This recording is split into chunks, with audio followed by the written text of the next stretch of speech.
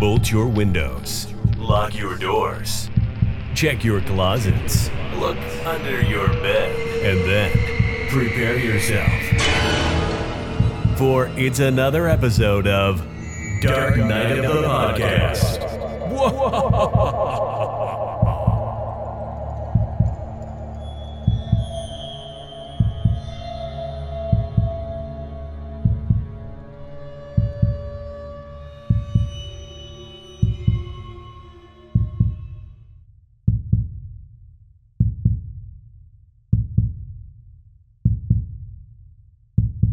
Good evening, listeners. Do you want a Christmas cookie? You're my cookie, and I could gobble you up.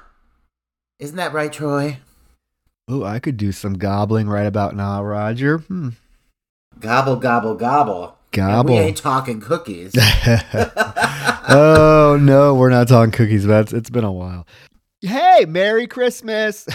Merry fucking Christmas. Well, Merry the week before Christmas, actually. We are Merry 2 weeks before Christmas. We're saying Merry Christmas only because we obviously are going to happy holidays to everybody, but we're saying Merry Christmas specifically because this film that we are covering this evening is very much a Christmas film, as it even has the word Christmas in the title. So as you know, our December theme this year has been or is going to be holiday themed horror films. And it just happens that they all are Christmas horror films. If you did not check it out, you have to check out our To All a Good Night episode that was released last week.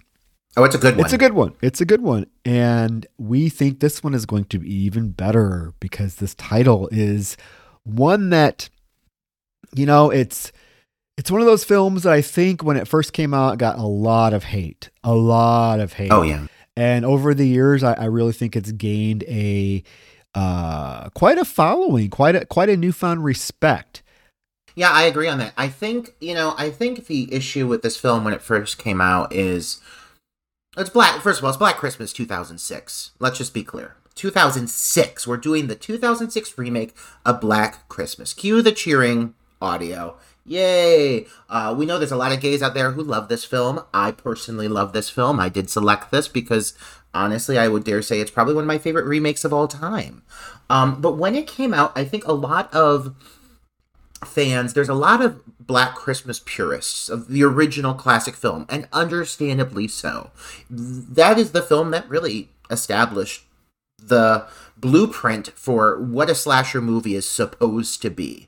And it also really, perfectly captured the holiday as well. It set the tone for what would become a massive subgenre, the holiday horror, the holiday slasher. There are many a Christmas slasher out there, but the original Black Christmas, it just stands above them all in sheer quality and aesthetic value. It's just a beautiful piece of cinema.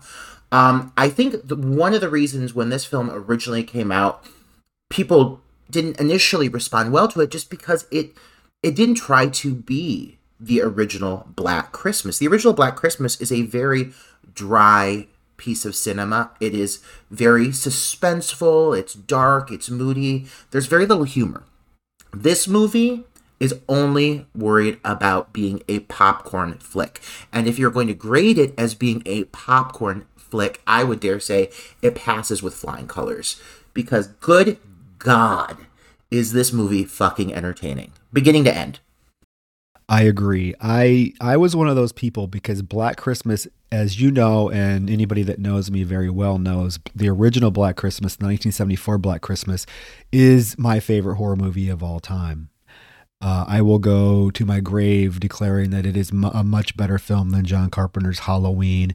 And in fact, I feel like John Carpenter has a lot to thank Black Christmas for Halloween, because the influence, the Black Christmas's influence is stamped all over Halloween. I don't care what anybody says. John Carpenter had to have seen Black Christmas. The POV shots of the killer, everything. I mean, there's so many similarities.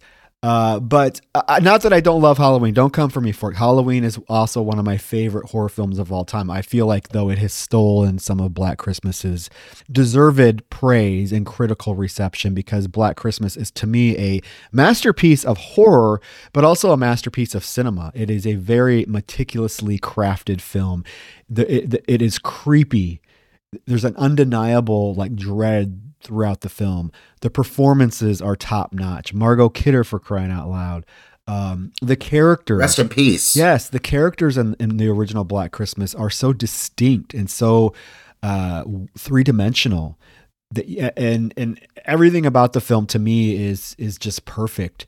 So when this remake was announced, I was not surprised, because this was the early 2000s or the mid 2000s when remakes were just coming out left and right. So it was only, in my mind, it was only a matter of time before we heard of a Black Christmas remake. And when it was announced, I was like, okay, here we go. But I gave it a chance. I went and saw it on opening day, Christmas Day, 2006. I spent at the theater watching this film, and I was not impressed because I was going into it thinking, Black Christmas is such a sacred, influential film that if you're going to remake it, you better do it really well, and you better, do it justice. And I just felt like the first time I viewed this film that it was just a piece of gory trash. I'll be honest with you. I was so mad. I'm like, oh my God, they ruined, how could they do that to Black Christmas? How could they take the original and shit on it so much? However, my opinion has changed. I let go of my feelings for the original film and watched this again as its own thing. And I appreciated it much more. And now it is an annual required viewing for me. And actually, each time I watch it, this film, I will say, despite the drastic shift in tone that this film takes from the original film, this film also plays hella tribute to the original film. Oh my God. There are so many things that are not just, that are subtly inserted that are paying homage to the original film. Oh, absolutely. So I appreciate it much more now than I did when I first saw it. Yeah, well, I think that one of the biggest things it has going for it is you use the term meticulous to describe the original movie. And while this movie, this specific, the 2006 version, may be far more of a cheese fest, that doesn't mean it is not well thought out. If anything, one of the areas I think that this movie succeeds is that it pays such homage to the original that it chooses to delve significantly deeper into the backstory provided in the original movie. You really only hear about Billy's backstory through these phone calls in the original movie. This movie says, fuck it, we're giving you 3 flashbacks. We're giving you a full backstory. It almost in a way plays out like a fan film. Or in a way, it almost feels like a sequel to me. A movie that chooses to further explore something that was really just kind of like a thin veneer over the rest of the original movie. You have this small element of Billy's backstory and who he is. You really did not get a lot of it. This movie decides to really explore a lot of time delving into who Billy is, delving into very tiny, minute little elements of the dialogue you heard over those phone calls. The name Agnes plays a major factor into this version of the film. And you could tell whoever wrote this script did their fucking homework and appreciated the original film. They did not go out trying to make the same movie, but they did want to make a movie that acknowledged the original. And I think you see the original Black Christmas mirrored all over this one. Yeah, well, the writer is the director. It's Glenn Morgan who wrote the script and he directed the film. And he definitely was a huge fan of the original film. And in fact, his original vision for this film was for it to be very much along the lines of the original 1974 Black Christmas. That was going to be more suspenseful, more build up, not very gory. However, unfortunately, the studio jumped in. Weinstein. Yeah, Weinstein's jumped in and said, nope. Can't do that because guess what's really popular right now? it's the torture porn shit and the Dimension Extreme shit. So we got to amp up the violence. So he had to go in and, add a lot of the elaborate death scenes, add the elaborate ending of the film that takes place in the hospital that I don't think was in the original script. So definitely some studio interference. I would have loved to have seen his original vision, because from what I've read and from what I could tell, he was a very much a fan of the original film and wanted to pay it, dare I say, proper tribute with this particular entry. And unfortunately, it didn't really happen that way. And he really hasn't done anything since this film because it bombed so bad and was a critical disaster. But again, I think reviewing this now and watching it from a different perspective, you are right. This film is hella entertaining. Is it better than the original film? No, get out of here with that nonsense. I've seen that posted, people saying this is better than the original film. No, it's not. No, it's not. I wouldn't say it's better by any means, but I would say, personally, when I go to watch horror movies, I go in for different experiences. Sometimes I want a dry experience. You want to be entertained. And, yes. Yeah. Yeah, if I'm going in looking for a popcorn flick, this is at the top of my fucking list. I'm going to be honest, any time of year. And one interesting thing I want to say before we really get into the meat and bones of the movie, what you said about the Weinstein's interference, there is a lot about this movie, and not just the movie, but the promotion for this movie that was really deceiving and really interesting as how they were trying to advertise this film. When they actually advertised the movie, when it was originally coming out, if you watch the original trailers, you'll see that there's a significant amount of those trailers are filled with footage that is not actually seen in the film. It was shot separately with a different actress. It was shot separately with and without the director's knowledge. The director did not know they reshot they reshot specific scenes just for a trailer until he actually saw the trailer. So yeah, there was a lot of studio interference with this film. Yeah, which, whether or not that had a major playing factor for the final product, at the end of the day, what we get, the final cut of the film that was released, what we are seeing is a severely entertaining piece of cinema. Whether or not it's because of their interference, I don't know. I don't care. I love this movie beginning to end. I would be interested to see maybe an initial cut of the movie, maybe some of the footage that didn't make it. There's a lot of things I feel that were adjusted and changed. I'd be curious to see how the movie was originally meant to play out. But, to say that impacts my love for this final cut of the film, I can't say that. I still adore this movie. Yeah, no, and I get it. And, when I say people, I personally don't think this film is, from a filmmaking perspective, is anywhere close to being as good as the original film. There are a lot of issues with this film, script-wise, things that don't make a lot of sense. Like I said, the first film is pretty meticulous. It's pretty well crafted. The characters have way more dimension than any of these characters in this remake do. I could see someone saying, I would agree if someone said this film was maybe more entertaining than the original. Okay, I give you that. The original is a very slow film in parts. But to say it's a better film, you lose me there. I'm sorry. But I get it. But hey, we're going to dive into it. At least we're not talking about the 2019 version. And Roger, I know. I think what I think, if I have anything positive to say about the 2019 remake, and I use that very loosely, is that it caused a lot of people to go back and revisit this one and realize this one is not nearly as bad as they originally might have thought it was. Agreed. Compared to that steaming pile of shit. Ugh. Lord. Well, there's, and this is right off the bat. If we're really going to jump into the primary elements of this movie and what makes it tick, one thing that this movie does get right that I do not feel that the remake really captured anywhere close to this, the 2019 remake that is this movie right off the fucking bat, it is smothered and smeared with Christmas. From beginning to end, I would dare say this is the single most Christmassy Christmas slasher I've ever seen. I agree. We're going to get into that, but before we get into our review, because you're heading right into, we just got to shout out our Patreon, of course. Oh, of course. You know, I'm chopping at the bit, Troy. I know. So I'm going to do it quick, guys.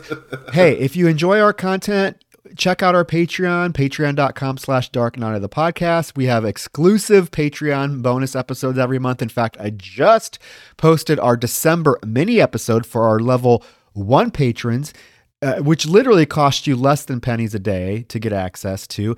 We count down our top 3 underrated holiday horror films. And we didn't limit it to Christmas, so you guys are getting a wide variety of films that we feel are underrated holiday-themed horror films. And then we have our 2 full-length Patreon episodes coming up this month that are also holiday horror-themed. And we have 4 full-length episodes up there right now, and 2 bonus mini episodes. We have all kinds of stuff. So you get early access to see what we're covering each month. So yeah, check it out. The link will also be in the show notes. If you want to give us some Christmas, love for very minimal amount, like I said, pennies a day, we'll get you access to this exclusive episode. So there's our Patreon plug. Okay, so now we can satiate Roger and get right into Black. Well, it don't need to be Christmas to get gifts under your tree. Our Patreon's giving you gifts every month. So, but right now our gift to you is a very extensive deep dive into 2006 Black Christmas, a fucking favorite. I can't wait, Troy. Yeah, I'm oozing with excitement. The anticipation's killing me. And when Roger oozes, you know you're doing something right. Oh my god, my goodness. But yeah, no, as I was saying, the overall vibe of this film, the aesthetic of this film, the way this movie is filmed is absolutely stunning. This movie captures better than any film I can think of in the genre that is set within a holiday in general. Not just Christmas, just any holiday film I can think of. I mean, every frame of this movie is just dripping with Christmas imagery. The score, the lighting, the colors, the costumes. I mean, they just, from an aesthetic standpoint, they knock it out of the fucking park.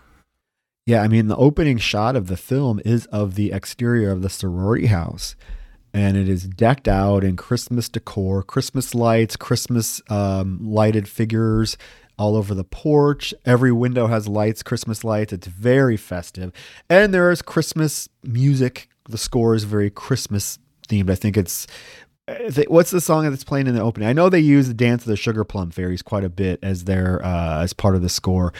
They do. Yeah, but you get a nice zoom in to all the different windows of the sorority house with the different, you see the different girls inside doing various things. It's very similar to the opening of the original film in terms of a zoom shot looking into a window, because that's how the opening of the original Black Christmas begins. I mean, I gotta say, once you really get introduced to the cast right off the bat, and we're going to get to know these girls as it progresses, but what a stacked cast of performers.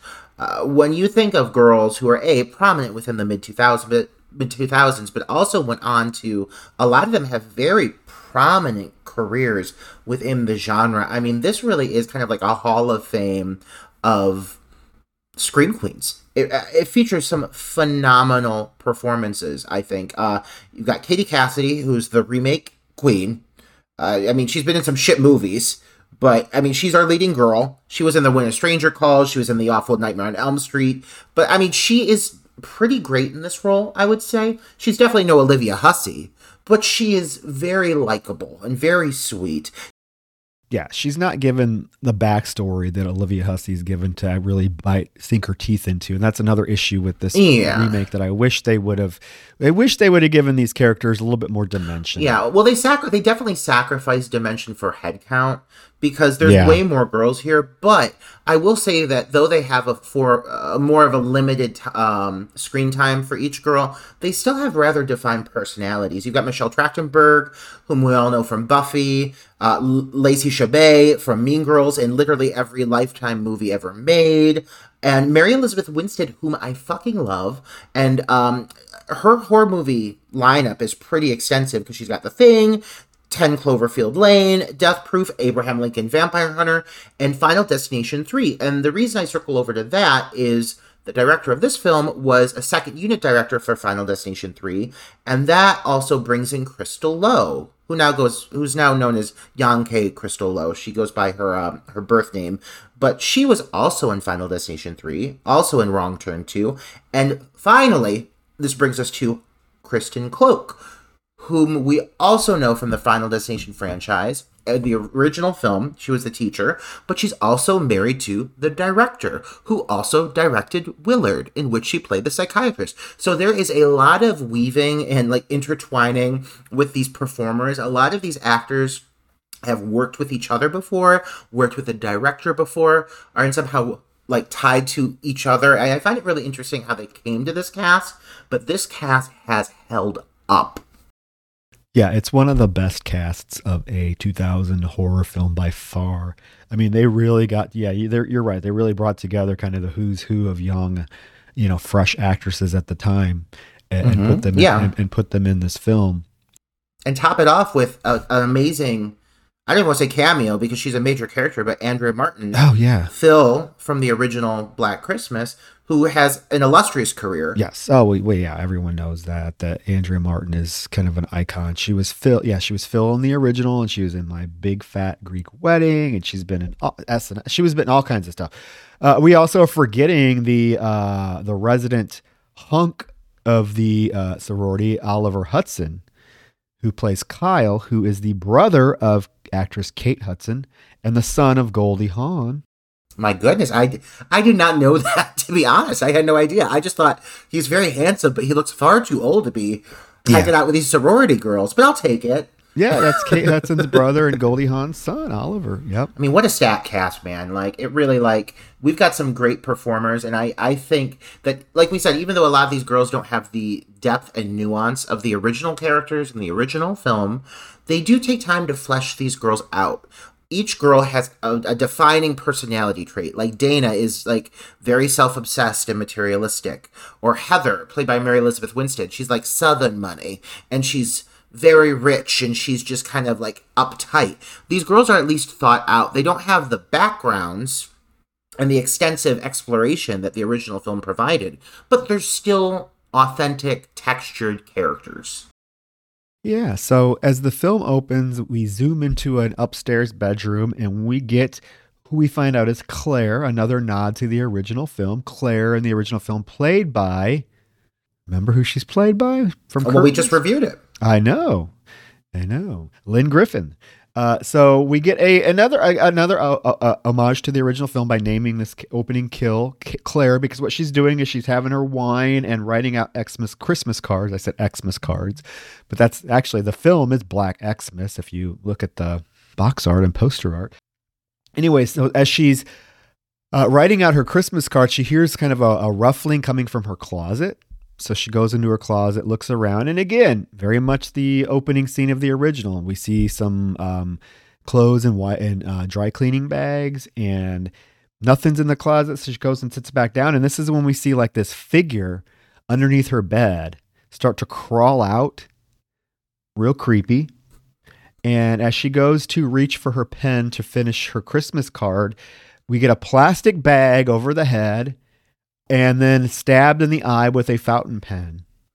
So right away, we know that this film is a little bit more brutal than the original.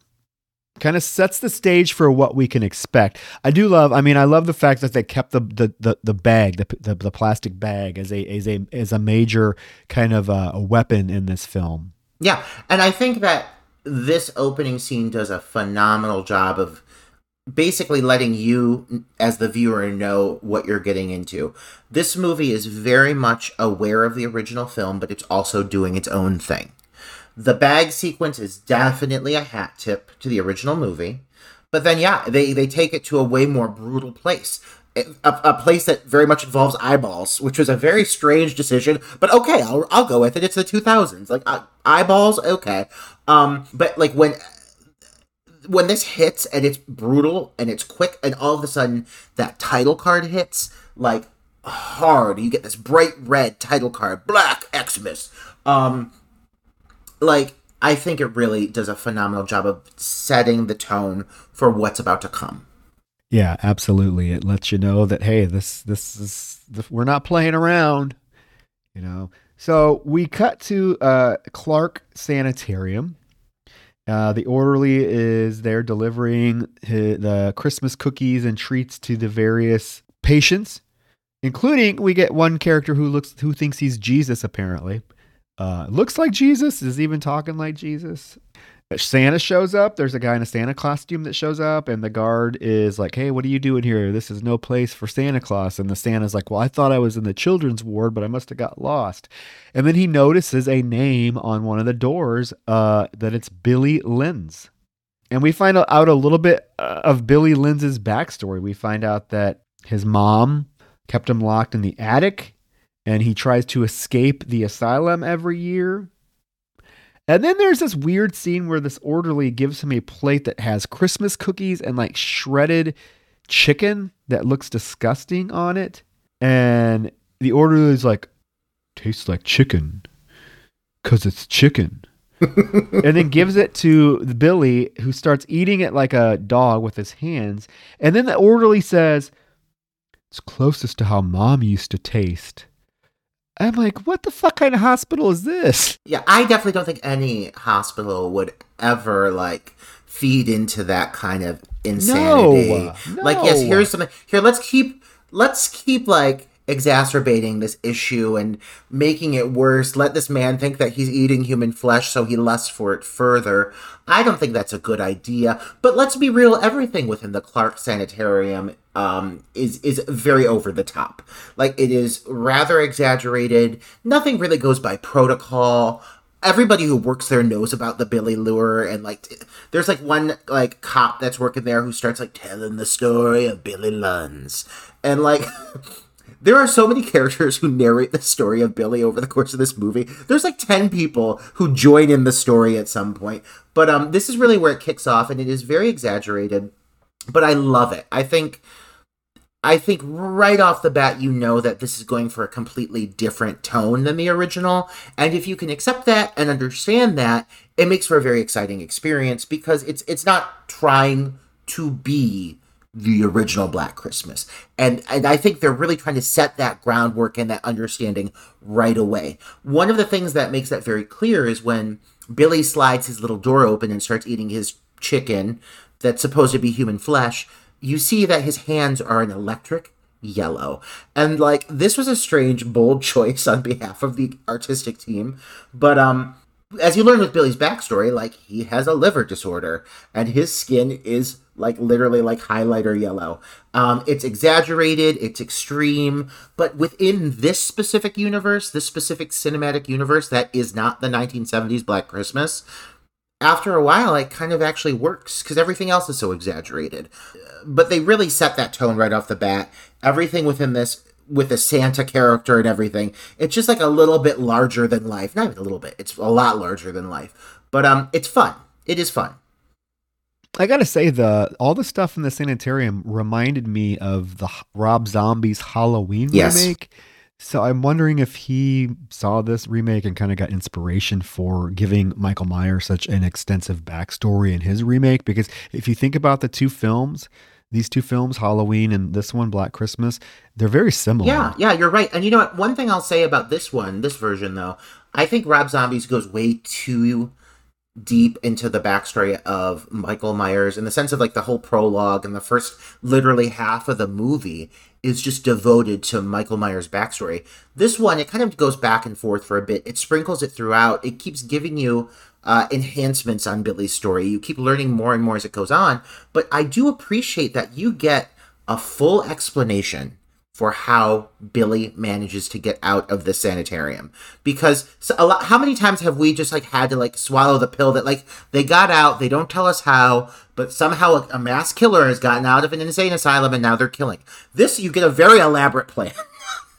You do it, but it's not realistic. Like, we have, how many fucking movies do we have to watch where this is a very loosely run mental hospital, Roger. It's like the one in the pit. People are just running around, dead pit. They're just running around doing whatever they want. Nobody seems to care what the patients are doing. Oh yeah, because how he escapes is a little eye roll inducing, but I'll buy it because, like you said, everything else in this film is just so exaggerated that I'm going to perfectly buy that Billy Lynch escapes how he ends up escaping, which we'll get to here in a minute, because after we get introduced to this, you know, the asylum and Billy being in there, eating chicken, cuts to disgusting. We cut to the characters of Kyle, played by the handsome, even today, Oliver Hudson, and Kelly, who is played by Katie Cassidy. They're making out in a car outside the sorority house, and she has to go in. And he's like, "Oh, to stay with me." And she's like, "No, I got to go into my sorority sisters. You know, we're going to spend Christmas together. We have all week together, you know, but I need to go in and spend time with my family," as she calls her sisters. And he's like, "Well, I'm your family now." Roger, if I had $1 for every time someone in this film says, "I'm your family," I wouldn't have to be doing this podcast. I'd be on a beach in fucking Mexico. "You're my family now" is a line used prominently throughout the course of this film in many different contexts. By every character. And sometimes it's like uplifting, and sometimes it's like foreboding and threatening. But yeah, it is very prominently used. Though I will say, Katie Cassidy, and I started to go into this a little bit before during like the character breakdown, but her character Kelly, while no Olivia Hussey, what a peach. She is very endearing. Her early dialogue about not having a large family and really wanting to experience a holiday with a large family, and even down to like, you know, her cell phone having that like Christmas ringtone, like they do a very good job of making her just believably sweet and genuine and kind, and all of the traits I want in a good final girl. I think this is quite a good final girl. You know, when I saw this film, I hated her. When I first saw this film, I hated her. I'm like, of all the actresses that you could have picked to be the final girl, I mean, you have Lacey Chabert, for crying out loud. Give me her as the final girl. But I've grown to really like her a lot in this film. I mean, you better be sweet and charismatic when your dad is David Cassidy. I mean, come on. Oh, we love David Cassidy. And one thing we have to acknowledge is, while this is a remake, and in many senses of the term, is very much taking from material from the original movie, this is not the original Black Christmas, and Kelly is not Jess. Kelly is in no way going through the same journey as Jess. No. She's far more simplified. But in the terms of a final girl, when you want a character that at the end of the day steps up to the plate, kicks some ass, and I mean, does what she's there to do, like, I gotta say, Kelly ain't that bad. No, she's not. And actually, I'm telling you, Roger, when I saw this in the theater, I was like, oh my God, the worst of the characters is the final girl. Ugh. But I really have grown to really like her. And she's actually a lot stronger and a little bit, I'm going to say this word very loosely, a little bit more layered than I thought, even though, again, I don't necessarily think any of these sorority girls are anything but one-dimensional. I mean, I know you said you think they are, but I still don't. But I think the character of Kelly has a little bit of spark to her, as we find out. And I really have come to appreciate her as a final girl, because you're right. When the time comes, she does not back down. Like, she is going to fight. Yeah. And just to clarify, when I say the difference between one-dimensional and having very layered, textured characters, yeah, these characters, like, I couldn't sit there and tell you their full backstories. I don't know exactly what's going on in their lives aside from this specific day in which they're being targeted by a serial killer. But the chemistry between this cast is phenomenal. These girls feel real. I feel like I am in a sorority house with real human beings. And while we don't get a ton of, we don't get like these really like human scenarios where they're like shedding their skin and like really delving deep into their life stories. There are several plot points explored in the sense of like with a plot point with Kyle and everything where these girls team up together and stick up for each other. They defend each other. They take care of each other. When Lauren starts puking in the toilet, Michelle Trachtenberg's been through this shit 10,000 times with her. You can tell she knows what she's doing. Like, I believe that these girls are real. In a movie that feels very exaggerated and very at times out of reality, I believe that these girls are real people. I guess this is the one part of the original that I'm not able to let go because I love the characters in the original film. I love Barb, Margot Kidder's character. Even the Phil character and the Jess character, I have a lot of strong feelings for, and I just don't have a character in this particular film that I feel like is anywhere close to one of those. So I mean, it's one of those things. Whereas the original is my favorite horror film of all time. I mean, for crying out loud, I'm probably one of the only people in the entire fucking world that has a Black Christmas tattoo. I mean, that's how big of a fan I am in the original. So there are some things that I can't really separate. If you're going to remake a film and call it Black Christmas, of course I'm going to, bring in things from the original into this one. And I just wish that this film would have given us like a Barb character. Yeah. Even the Miss Mac character in this film, I'm sorry, is worthless. I'm sorry, Andrea Martin, I love you, but your Miss Mac is is not good. That's fair.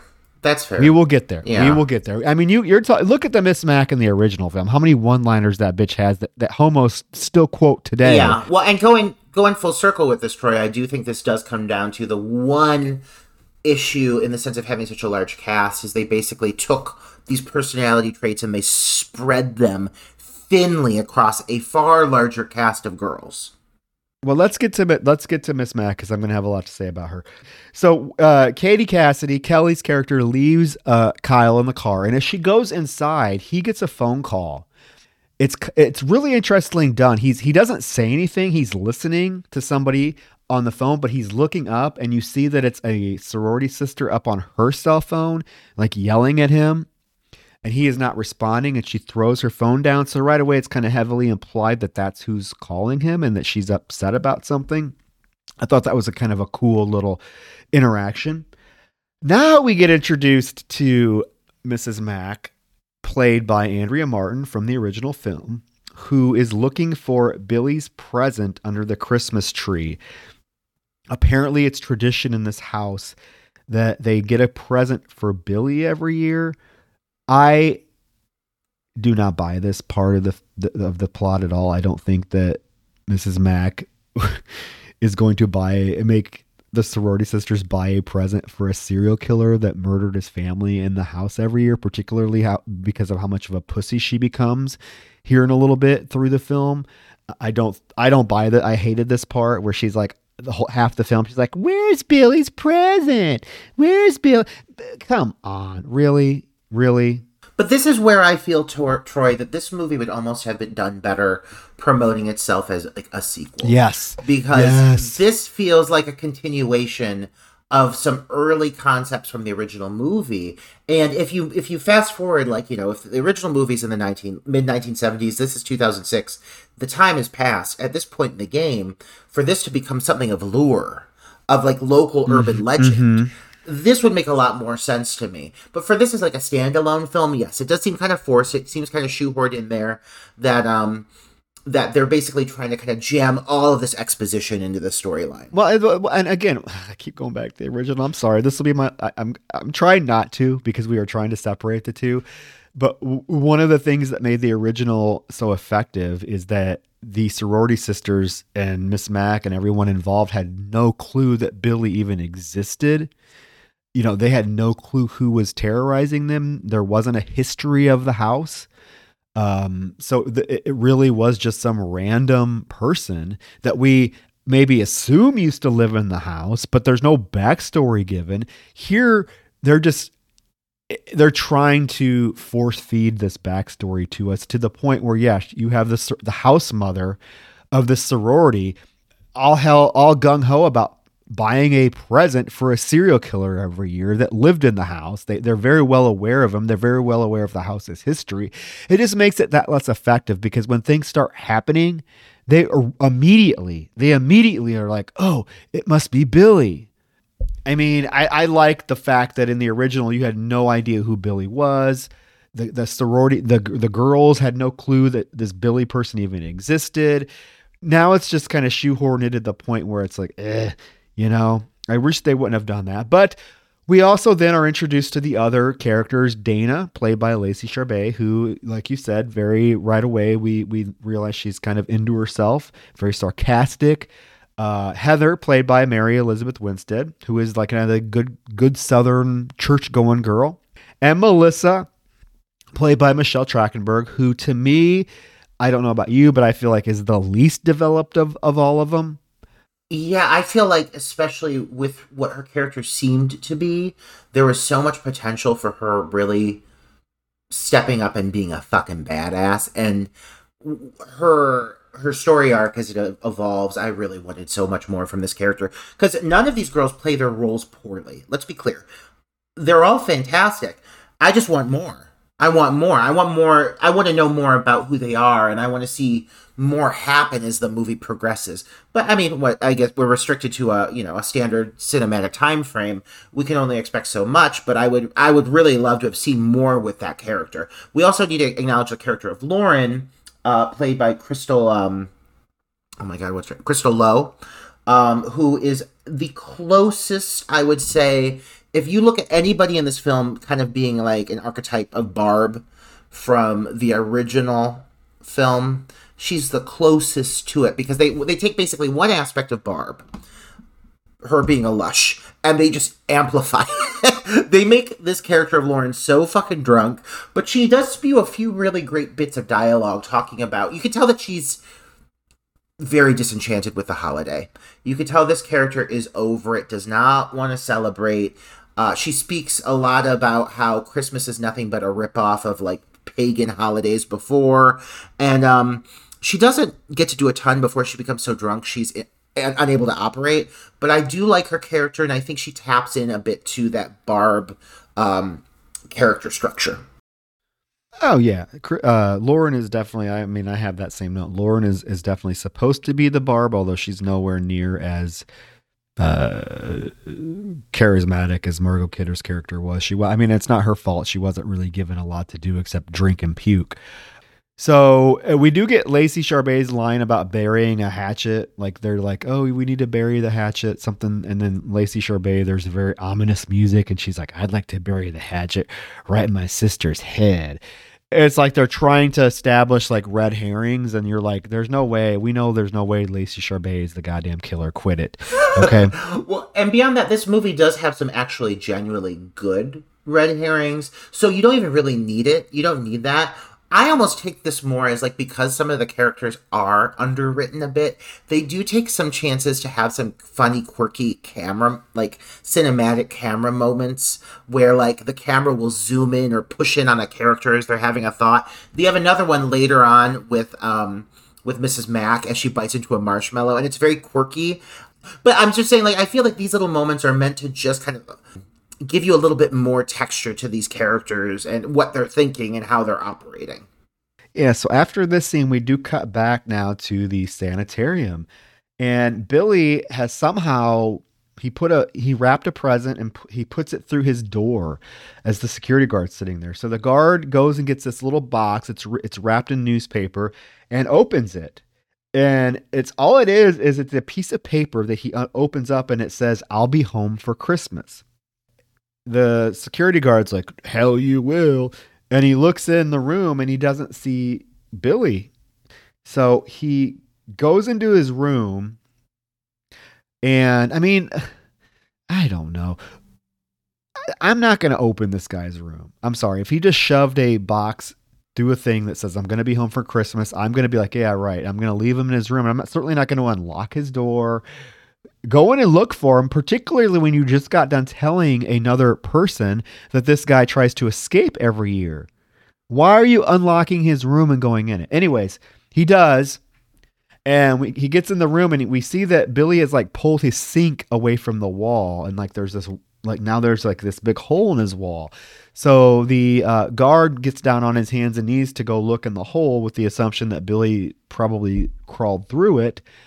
In the meantime, Billy comes out from under his bed and has been sucking on a candy cane to make the end sharp and stabs the guard in the neck and basically just walks right out. He does basically walk right out, but I gotta say, kudos to this film for incorporating so many holiday-themed kills. Because even the fact that, like, even his first kill, he manages to incorporate a candy cane, like, good on them. At least it was thought out. Yes, this hospital is completely, like, understaffed. It is far too easy for this gentleman to get out of here, but it doesn't mean it's not entertaining. I mean, and I will say also kudos to him for going through that whole plot of like making it seem like he's dug up the toilet and climbed out through a hole to lure the security guard in there to be like, oh no, he's already gotten out, when really he was hiding under the bed. So like, okay, at least they like put a little bit of thought into it, because they could have made it that much simpler. But yeah, I'll buy it. Is it like the best writing I've ever seen on cinema? No, but I'll take it for what it is.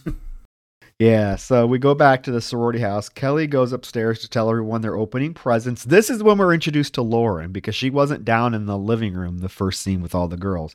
She comes out of her room, and as Kelly is knocking on the door, she's been doing it very nicely. She's like, knock, knock, knock. Hey, we're opening presents. Well, Lauren comes out and is like, you don't know what you're doing. You got to get these bitches, down there. So she's like pounding on their doors now saying, come down, we're opening presents, or I'm taking your present.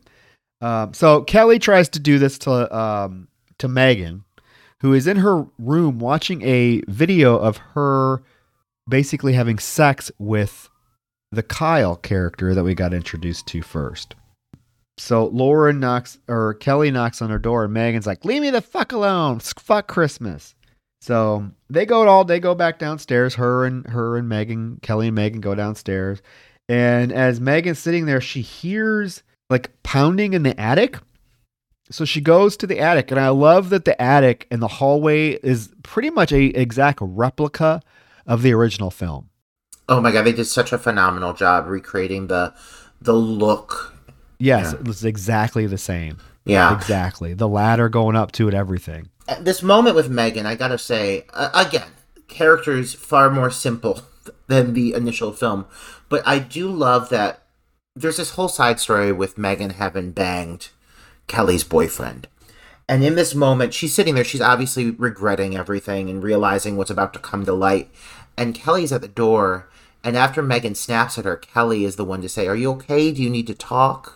Like, Kelly is immediately trying to, like, comfort her. And the whole time, it's because Megan's been banging her man. So I do love this, like, kind of, this side story that's trying to unfold.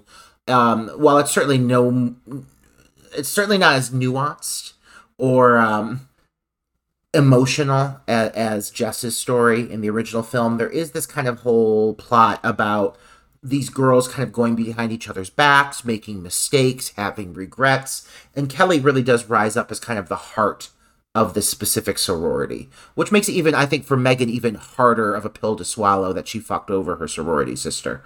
But it does lead to this very, very cinematic sequence that I have to say, for the first time getting into this attic space, the whole lead up, her walking down the path of the hallway, the lights are flashing. It feels extremely seasonal, but very moody, very ominous.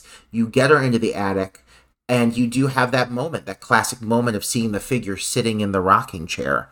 And again, you can tell that these filmmakers did their homework. You can tell that they cared to be making a movie that is a reimagining of a film that came before it. Something that the 2019 movie, all of my bitching aside, but just speaking out of reality, something the 2019 film lacked was acknowledgement of the original film.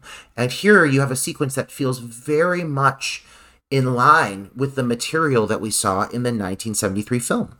Yeah, well, I wouldn't say lacked, Roger. I would say non-existent. There is nothing in the 2009 remake that even harkens back to the original film. Like, I don't even know why well, I know why they called it Black Christmas. They were trying to do a cash-in.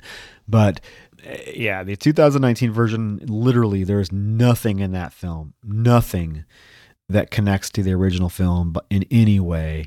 It's just a ridiculous, ridiculous film. This one, yes, you were very right. The filmmaker behind this, you could tell he knew the original film very well, and wanted to at least, pay homage to it in a way that was a lot more modern, a more of a modern take on it. But yeah, she goes up to the attic and she finds Claire's body in the rocking chair with the the plastic bag over her face, and immediately has a bag thrown over her head. This killer must have just a pack of green plastic bags, like he stole from a grocery store, because he has a bag for everybody. But he throws it over Megan's face and then stabs her and rips her eyeball out. Like sticks his finger in through the bag through her eye and just rips it out. It's disgusting. This point of the movie really, this is when you get the introduction to what becomes a very strange eyeball fetish that you are heavy-handed over the course of the whole movie. One interesting thing that they chose to do is really focus on eyeballs in this remake of Black Christmas. I don't know why. I even within the sense of like the story that they tend to provide, or they choose to provide here, as you learn more about Billy, I still don't feel it really warrants the whole like eyeball fascination or the ripping out of eyeballs. All it really does is provide a very grotesque piece of visual, of imagery, but it doesn't feel necessarily like in line with everything else about the film. I'll take it for what it is. I love a horror movie. Eyeballs make my skin crawl. The idea of my eyeball being removed is horrifying, but it does feel very gruesome. It does almost feel unnecessary and a little bit forced. Yeah, I see that. The eyeball thing was quite puzzling to me. The only thing I could think of is they were trying to connect it to the original, because one of the most iconic shots in the original film is the eyeball peeking through the crack in the door. I don't know. Yeah, but you get a lot of that throughout this film. You do. You see eyeballs peeking through all kinds of holes and nooks and everything. The eyeballs being removed, I mean, that's taken in. That was the only thing I could think of, is that they were thinking, oh, eyeball, okay, let's have the killer rip eyeballs out. I don't know. Like, can you imagine the board meeting where they're sitting there, like, they're basically, like, throwing out to the panel, like, okay, what do we need in this movie? What are things we need in a Black Christmas remake? And they're like, Christmas, okay. And they're like, Billy. And they're like, yeah. And they're like, Agnes, sure. Eyeballs. Yeah. Like, I mean, the most basic, you're really like boiling the original Black Christmas down to the most basic like elements, and you're just like exaggerating them times 1,000. But yeah, I mean, it does feel grotesque. Every time I see an eyeball, like I'm like, ugh, and you see a shit ton of eyeballs in this movie. Everyone's losing eyeballs. So back at the sanitarium, the Santa Claus that we saw earlier is flirting with the nurse, and she's like, oh, Santa, come ride me. He's like, oh, maybe later. And as she walks away, he is killed somehow. All we see is like blood splatter on the wall. And then we see a figure like carrying in his Santa Claus suit, carrying his body out and throwing it in a dumpster. I wasn't sure how he got killed, but he got killed. Okay. This isn't the most well thought out sequence because all it is like a pool of blood splattering the ground. Like it looks almost as though he had to have been chopped in half, but you don't see it. But then like Billy like puts on the Santa costume and escapes, and he passes people. And I'm sorry, but if I were passing the Santa costume, I would be like, wow, there's quite a lot of blood on that man's like white fur lining. Like there's no way that he got that costume cleaned. So I don't understand how he managed to get out of there. Well, not only that, is his fluorescent yellow skin would be a pretty good indication that it's not, the Santa that it's supposed to be. Yeah, this escape is really like, we're really having to like swallow the pill and go with it, because it is not feasible that this man could have gotten out of this insane asylum, but somehow, some way he does. I do want to acknowledge with this kill, because this is a kill that is very much a cutaway. And in most cases, I would be like, oh, I feel deprived. What a ripoff. But one thing I gotta praise this movie for is the insanely high kill count. Like, so many people die in this movie. Major characters die constantly. People are always dying. So the few times that they do have someone die off camera, it's palatable because there's oftentimes a good lead up to it. Like the Santa, there's this whole pursuit. You know he's gonna die, and then he's chasing this nurse around, and finally you have this, surprise. But I don't really even care because I know, having seen this movie so many times, I know for a fact they fucking deliver on about 90% of the murders you see in this movie. A few throwaway kills, I'm fine with it. I get it. Yeah, the film has a high body count for sure. We cut back to the sorority house. Miss Mack is still looking for Billy's present. And this is when Heather pretty much says that she was the one that picked Billy's name, but she's not too thrilled about having to buy a gift for a serial killer. She's quite offended by it. Lauren's downstairs now drinking, and she talks about how can you be offended by something like that when the holiday itself is pretty offensive, and she launches into her whole thing about it being basically a ripoff of pagan holidays and pagan symbolism. She's right. Yeah, she is right. I mean, the Christmas we know is not, celebrating what we think it is. Lauren makes the comment about like, how is this any better than or any worse than what Billy did? And then we get our first flashback. It cuts to the house back in the early 70s. We hear that Billy was, because Miss Mack is telling the story, Billy was born with a rare blood disease that made his liver disease that made his skin yellow. His mother hated him because of it, and she hated her husband. And poor baby little Billy is in his little bassinet, and the mother goes over and takes a baby's first Christmas ornament off the tree, a glass ornament, and like crushes it over him. So all the glass falls on this poor little baby. I'm like, you were a fucking bitch.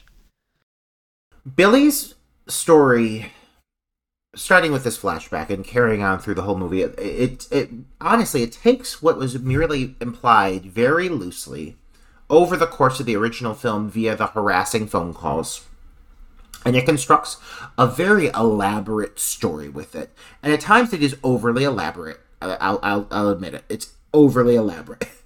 But you can't say they didn't do their homework, because there are so many elements of the story that are faithful to the source material, weaving in little things that were said over the phone calls, little aspects of the original movie. So I really appreciate it for that. But the flashbacks are so extreme. But I love them. But good Lord. I mean, first of all, let's talk about Billy's mother, because she deserves every award I can give this woman. I mean, give her all of the awards. She's crushing Christmas bulbs over babies and yelling in a gravelly, hoarse, masculine voice, talking about Russians shooting down Santa. I mean, this dame is rough. One of the roughest broads I've seen on camera to date. I mean, at one point I almost thought she was played by a man, but no, that's another person in this movie. But this actress just takes this part and runs with it. And she's just so gruff and drunk and miserable. The flashbacks are very much like a flight of fancy, but they add quite a lot of entertainment value to the movie. Yeah, she does tell him when he's older, she tells him Santa's dead, that his sleigh was shot down by the Russians. His dad's like, oh, don't listen to her. Go upstairs and find your present. So he goes upstairs to his closet and does find a present that's wrapped in newspaper and takes it out. And in the meantime, he hears his parents fighting, and the father screaming at the mother screaming at the father. So he like sneaks down the hallway and like looks through the crack like from the banister and sees basically the mother's boyfriend that she's having an affair with has showed up. And he like takes a plastic bag, puts it over the dad's head and kills him, bashes him in the head as Billy's watching. So now we kind of get a rationale for the fascination with plastic bags, right?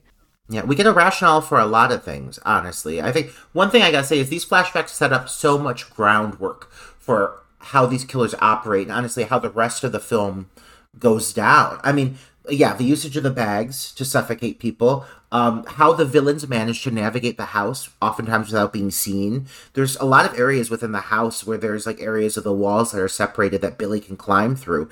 And you see, like, they show you this in these flashbacks. They make it very clear that this is how the house is structured. And also just like eventually alluding to the presence of Agnes, who in the original movie was just mentioned over the phone once or twice. These flashbacks are very much used as a tool to educate and explain a lot to the viewers. Yeah. So he watches as his mother and her boyfriend kill his dad and then take him underneath the house and bury him in the crawl space underneath the house. And she actually, the parent, they catch him watching. So they chase him up to the attic, and this is when they padlock him in the attic. So we get that whole story and the whole kind of rationale for why Billy is the way he is at this point. Back at the sorority, they do get their first obscene phone call. It's coming from it's coming from Megan's phone, which I do like that little twist where the killer is calling from the cell phone of the person that he's killed. Instead of it being, I mean, they had to do something to update it because, you know, they originally was calling from a different line upstairs, but in this one, he's using the cell phone of the victim that he just killed. So it's coming from Megan's phone, and it's an obscene phone call. They're not as vulgar or obscene as the phone calls in the original film, but I mean, it's something, right? Well, yeah, and I mean, this movie is very, very fast-paced. So I appreciate there's two prominent obscene phone calls, and when these phone calls hit, it feels like the timing slows down for a moment. It finally takes a moment to breathe and really let you kind of listen to what's being said. And I do appreciate that they respected that aspect of the original movie, that they kept the phone call moment in there because it's such a prominent defining aspect of what made the original movie so creepy. And you're right, like in the 2000s, at this point with technology, a prank phone call, an obscene phone call, it's a lot more difficult executing that these days.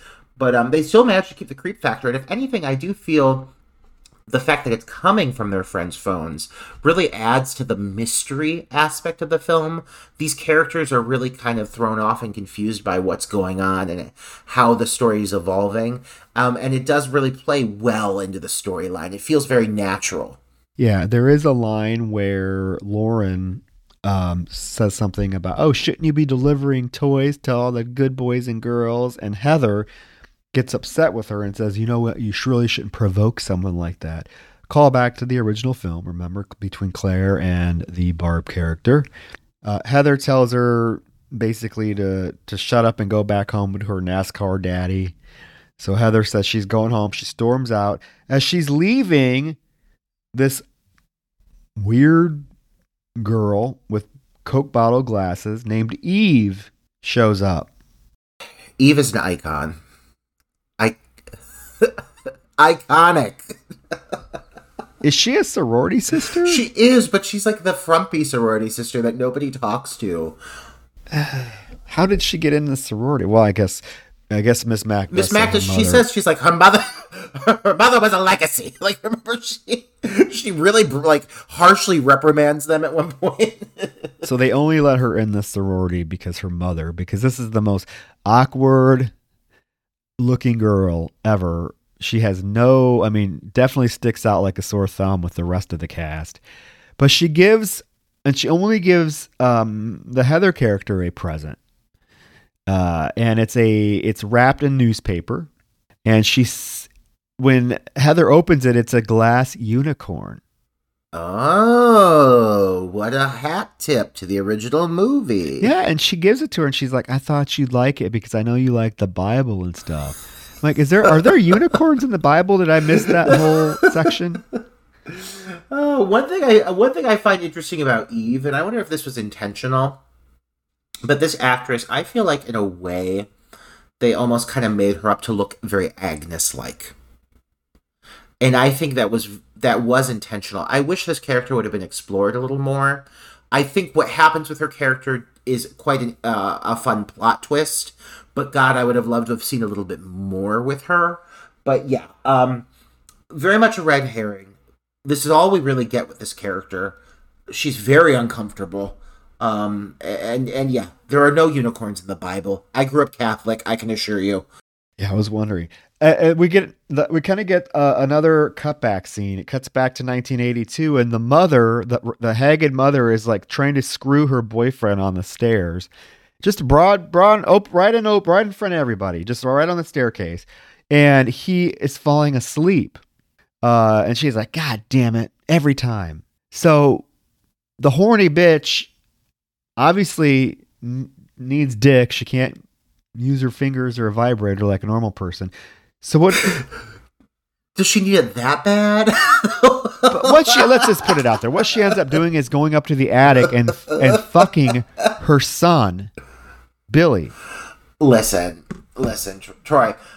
Mrs. Lunge riding her lover was the last thing that I wanted to see until I witnessed her dropping her robe and mounting her own child on a rocking chair with that festive score. I mean, the score is swelling with Yuletide cheer. But let me tell you, this is a plot twist I, A, did not anticipate, B, don't think I necessarily wanted. But you know what? At this point in the game, with where the film goes, like, why the fuck not? Okay, we're throwing incest into the story. Might as fucking well. Well, she fucks Billy, and then 9 months later, Agnes is born. Now, what I don't get here, Troy, is she fucking hates Billy.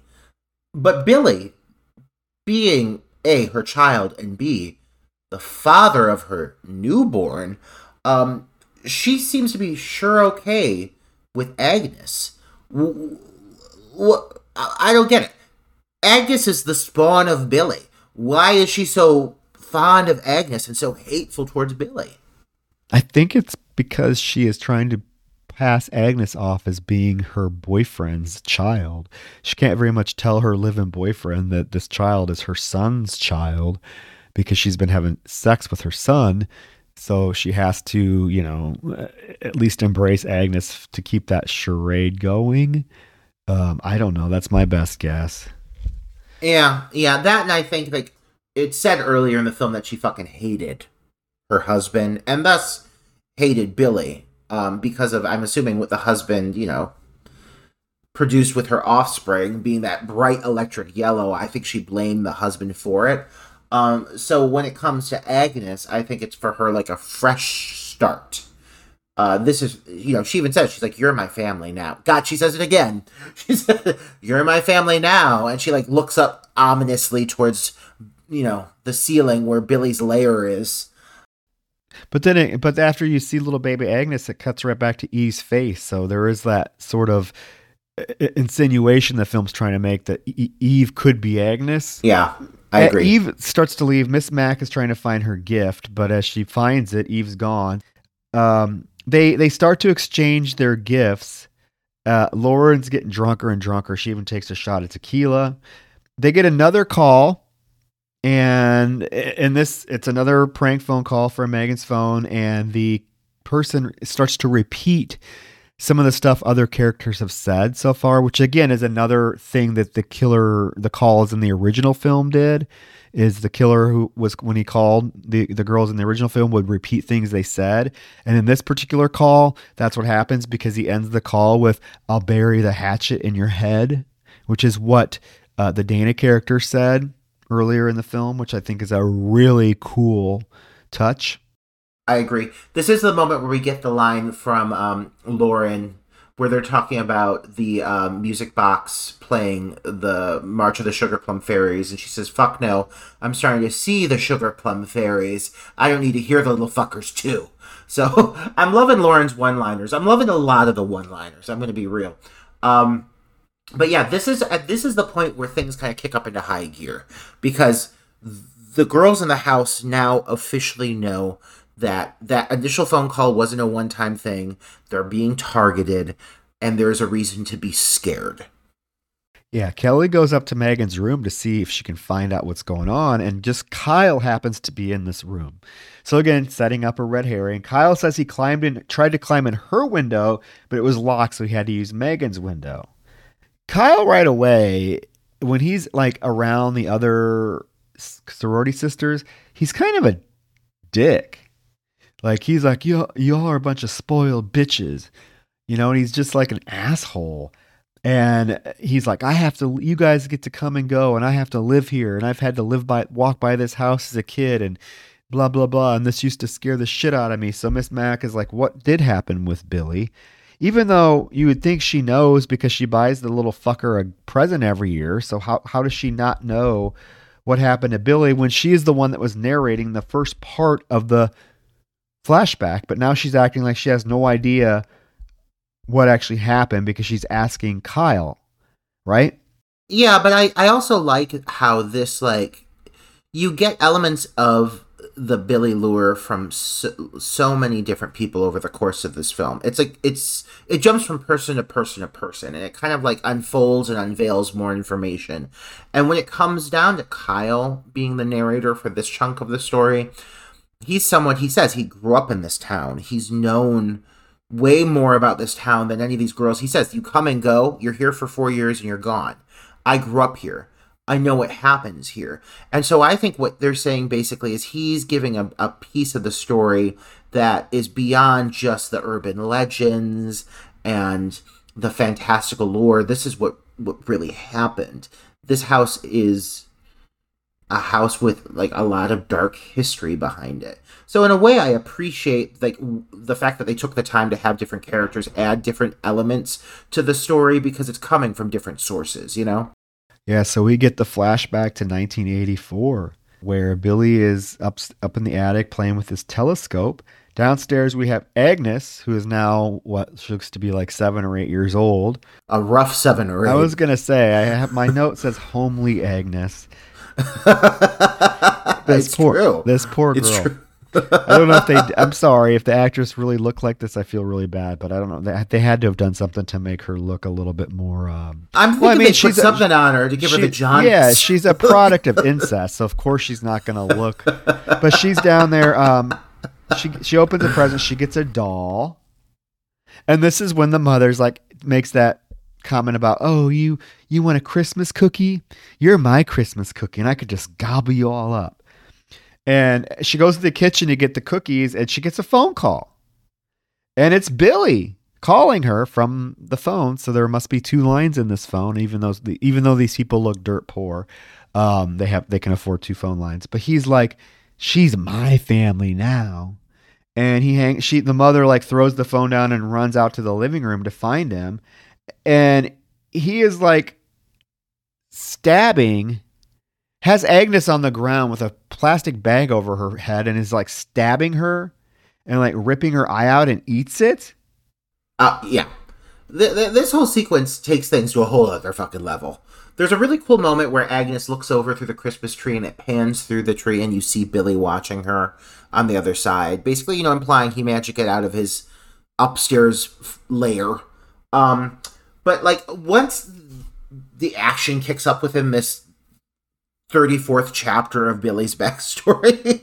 I mean, you got all kinds of shit happening. You got ornaments going through people's heads. You got eyes getting gouged out. The parents are both murdered in a violent fashion. But the mother, her conclusion, and rightfully so, is grotesque. I mean, like, I don't know if we needed to go here with this movie. Kudos to them for doing it nonetheless. He chokes his mother out with Christmas lights. So again, props to using the fucking Christmas decor for murder weapons.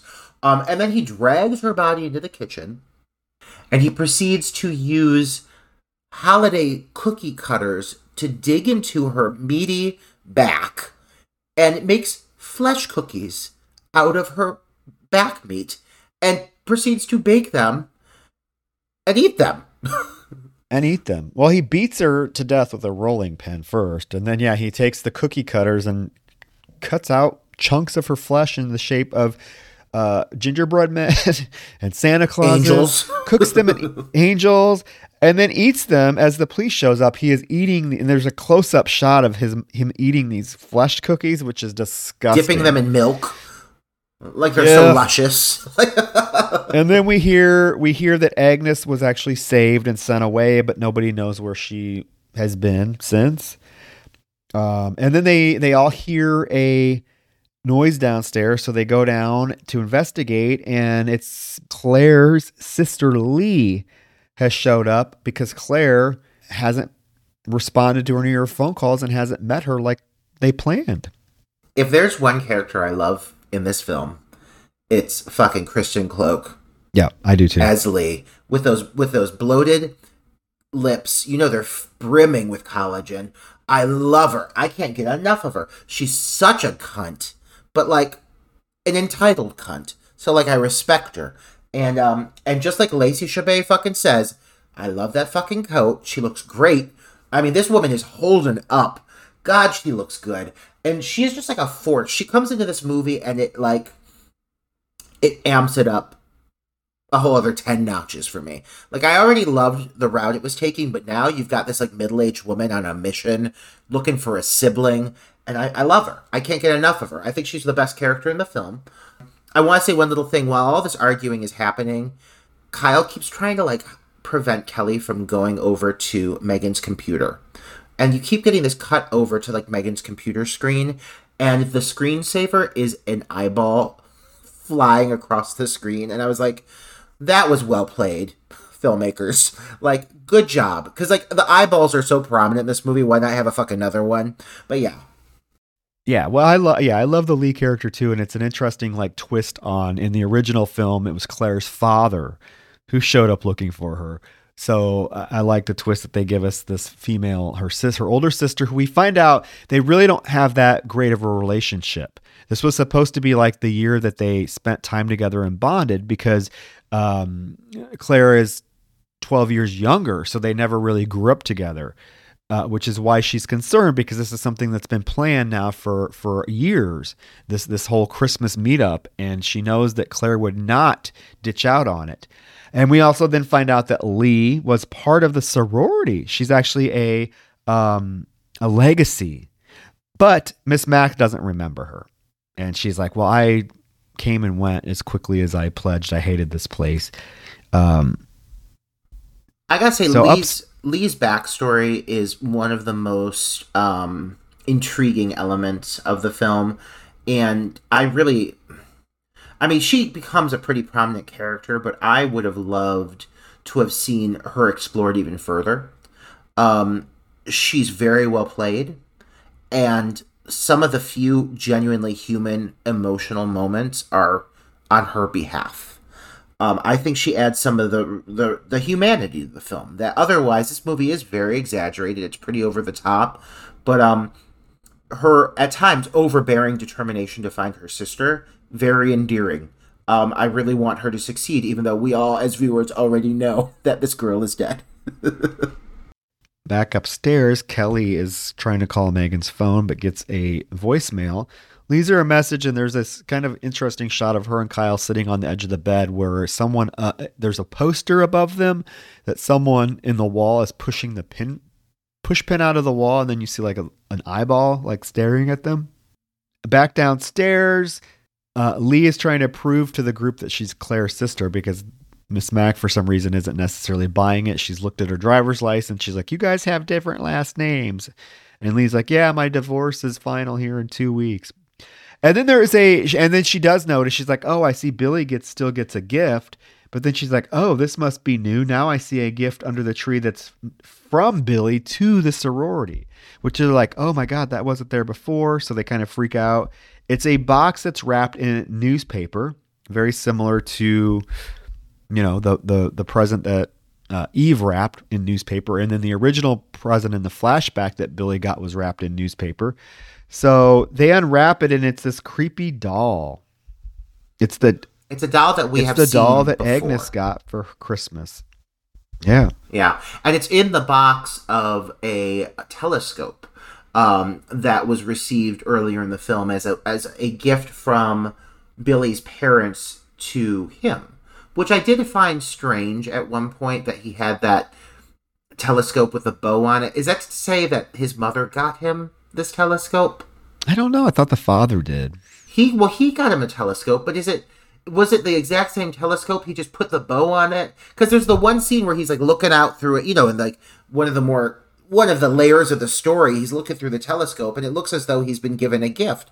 I'm very confused. I don't know. I mean, like, I was like, why would the mother even get him a gift to begin with? So maybe he just keeps that bow. Every Christmas, he attaches it as though he's receiving a new telescope. Either way, it is in the box of the telescope that he received. It's the baby doll that was given to Agnes, and it is missing its eyeballs. It is missing its eyeballs. At this point, Lauren throws up. Projectile vomits everywhere. Projectile vomits everywhere. So they take her upstairs. Melissa takes her upstairs to help her, and we do get a scene with Lee exploring Claire's room where she then talks about the whole family dynamic of them growing up 12 years apart. It does give the character, again, like you said, a little bit more backstory than we've had so far with any of the characters. So I think it's interesting that they give it to the one that's like the oldest of the bunch, that's not even part of the sorority that's the focus of the film. Back in the room with Kelly and Kyle, the power of the entire house goes out. And it causes Megan's laptop to go into a power save mode where it's running on battery now. So the screen comes back on. And this is when she sees the video of Kyle and Megan having sex. And of course she's pissed. He says it was before she even came to the house, and that a coworker of him got pissed and put all of his tapes, not just this one, apparently he has all kinds of tapes, put them on the web. Yeah, tell me the links. Right? I will watch those tapes. I mean, we all got a couple tapes out there. No judgment, but God, I want to see these tapes.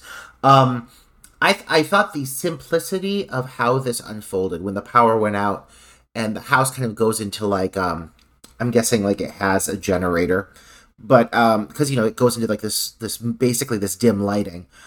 Just the simplicity of that being the reasoning for why the computer turns off of a screensaver. Very well thought out. Like the way that the story unfolds, it's almost like dominoes. Everything kind of just rolls into the next moment. A lot of these moments don't feel forced, at least within the house. Everything happening with the girls, it very naturally flows for me.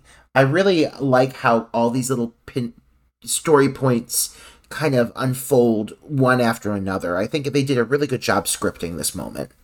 Yeah, and at this point, Eve hasn't been found. So Heather is in Eve's room because she did recognize that the box was wrapped in newspaper like Eve's gift. So she's like, I'm going to go up to Eve's room and explore because maybe she sent it, maybe she's losing it. So she's in Eve's room. She does find in the closet a box with newspaper articles about the murder that took place at the house. Again, they're trying to paint Eve as a red herring, I think, at this point, because we don't really know what happened to her. She kind of just disappeared. Yeah. And not just the newspaper articles and the photos. She also found a pair of baby doll eyes. Yeah. The eyes from the specific doll that was in the box. Yeah. So as they're going upstairs to take Lauren upstairs to bed, they run into Kelly and Kyle fighting. And this is when Kyle is pretty aggressive, because Kelly is like, oh, it's not bad enough you have to have sex, but you have to record it to have something to watch to get off. And he gets really aggressive with her. He's like, you shut your fucking mouth, and gets in her face. And the girls pull him away, and she tells him to get out. And on his way out, Dana says something smart to him, and he's like, oh, fuck all you bitches. So Miss Mac actually throws him out, like pushes him down the stairs. Again, maybe painting a red herring for us is, could Kyle be, the killer? Oh yeah, and I do love that in this moment, Miss Mac, she's fucking like manhandling this guy, but her devotion to the girls is pretty steadfast, and I love how she's like shoving him down the steps. This is one of the moments where the girls really, I feel, band together for each other. The moments with Kyle very much painting him to be an asshole. The girls have each other's backs. It's one of those little elements of who they are that makes you like them all the more and not want to see them die. Well, it doesn't last long. their camaraderie does not last long because there's a scene coming up where it kind of falls apart. Lauren's thrown up in the bathroom as Melissa helps her to get her ready for a shower because obviously Melissa's like, you stink. She's been puking on herself all night. There's a lot of cuts, like this cut back and forth. So then after Lauren's in the bathroom, we cut back to Dana is in Lee's room with Kelly. And Lee goes out the window to notice that their house is the only one on the street with no power. She's like, how fucking weird is that we're the only house on the street with no power?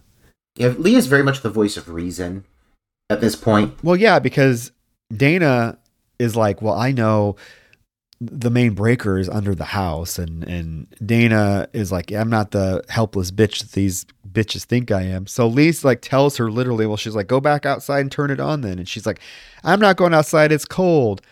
And Lee's like, you get your ass outside. It's only going to take you a couple seconds. I'll keep looking for Claire. So Dana heads outside. Lauren's getting ready for a shower. And as she's getting ready for a shower, she knocks a tile piece loose on the floor. She picks it up, throws it in the sink. Melissa's like, I'm going to go put a trash can by your bed just in case. So as Lauren is in the shower, we do get the infamous eyeball through this time it's the floor crack, staring at her as she's showering. Did you notice the first time that a tile came loose, when you see the eye looking through the floor, it is like an extremely digital shot of the eyeball, like looking through the floor. Yeah. It's not the finest moment in this film, but overall I do like how they play this out. And I also like that, like, we get a little bit of ass here, but this is all you, in the sense of nudity on the behalf of the women, it's all you get. And this film is surprisingly low on the TNA, and it's a decision I actually admire because I feel that these women, they try to make them fleshed out enough that they don't depend on the sex and nudity to sell these characters. They don't need to be exploited as much. And this is really it. That's it. Like, you have this brief shower moment, you see a little bit of ass, and like, it's done. But I do appreciate that they did use this moment for that classic eyeball sequence because it is very much in lieu of the classic sequence of him looking through the knot hole. So after her shower, Melissa puts Lauren to bed. We cut back out to outside where Dana's outside. She's going to go outside to turn the breaker on. She's smoking a cigarette. Some water drips on it and puts it out. So she's like, fuck, and she has to drop it. She drops it through like this hole on the sidewalk. And as she drops it down there, you hear like scuttling underneath her. And so she's like looking through the hole but doesn't see anything. So she goes around to the back of the house, pulls up this like elaborate gate to get under this house to find the breaker. And as she enters under the house, she's like on hands and knees crawling under this house. She's like, oh, Eve, you dumbass, I can see your breath. Like, why would you think it was Eve under this? Does Eve hang out under the house, apparently? I mean, did you see Eve earlier? Because I wouldn't be shocked if that broad was hanging out under houses or bridges like a troll. But, and then at this moment, I do love that Dana is immediately grabbed and dragged violently under the house. You see a great aerial shot of her legs getting pulled under the house. And this launches into what it ends up being Dana's death sequence. And I have to say, Troy, a decision I don't love that they killed this character off at this point. One of my favorite characters, had a lot of personality, a lot more room to be explored. I was really surprised that they chose to kill off Lacey Chabert. They did pretty quickly too. She puts up a little bit of a fight, and there's like this old rusty garden trowel that's laying under the house that she does hit the killer in the arm with, but then the killer immediately grabs it and embeds it in the back of her head, killing her. Something to be said about the sequence. It's very obvious at this point. This is the first time, I would say, that it's pretty clear that it is not Billy that kills Dana. It's rather obvious. And that's something that becomes a major plot point coming up. But yeah, this is definitely a twist on the original film, which very much only had one killer. The idea that there is now a second killer. And if you've been following the story, if you're watching the movie, it's pretty easy to piece together who it's going to be. I do want to acknowledge one moment really quick. As Lee is wandering through the house, she does have a moment where she opens a door and she has a rather large reaction to what ends up being a very off-putting, like, mount, the piece of decor. It's Santa's face, a big red bust of Santa's face, and she jumps and she screams and then she says, "Fuck you, Santa Claus." I like that moment. Yeah. So as they're sitting in the living room, Kelly gets a call from Dana's cell phone, and she answers it, and you hear Dana screaming, and then you hear the killer say, "She's my family now."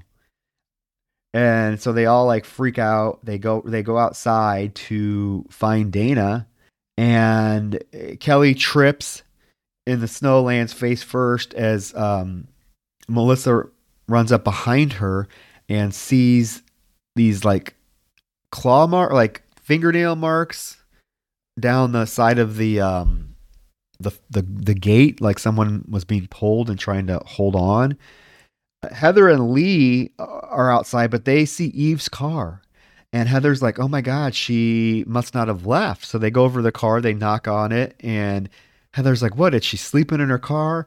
So they open the car door, and Eve's decapitated head falls out with a thump onto the road. I gotta say, Troy, we've seen quite a few decapitated heads in our day. And I rank this with one of the very best of them. This looks like a real decapitated head.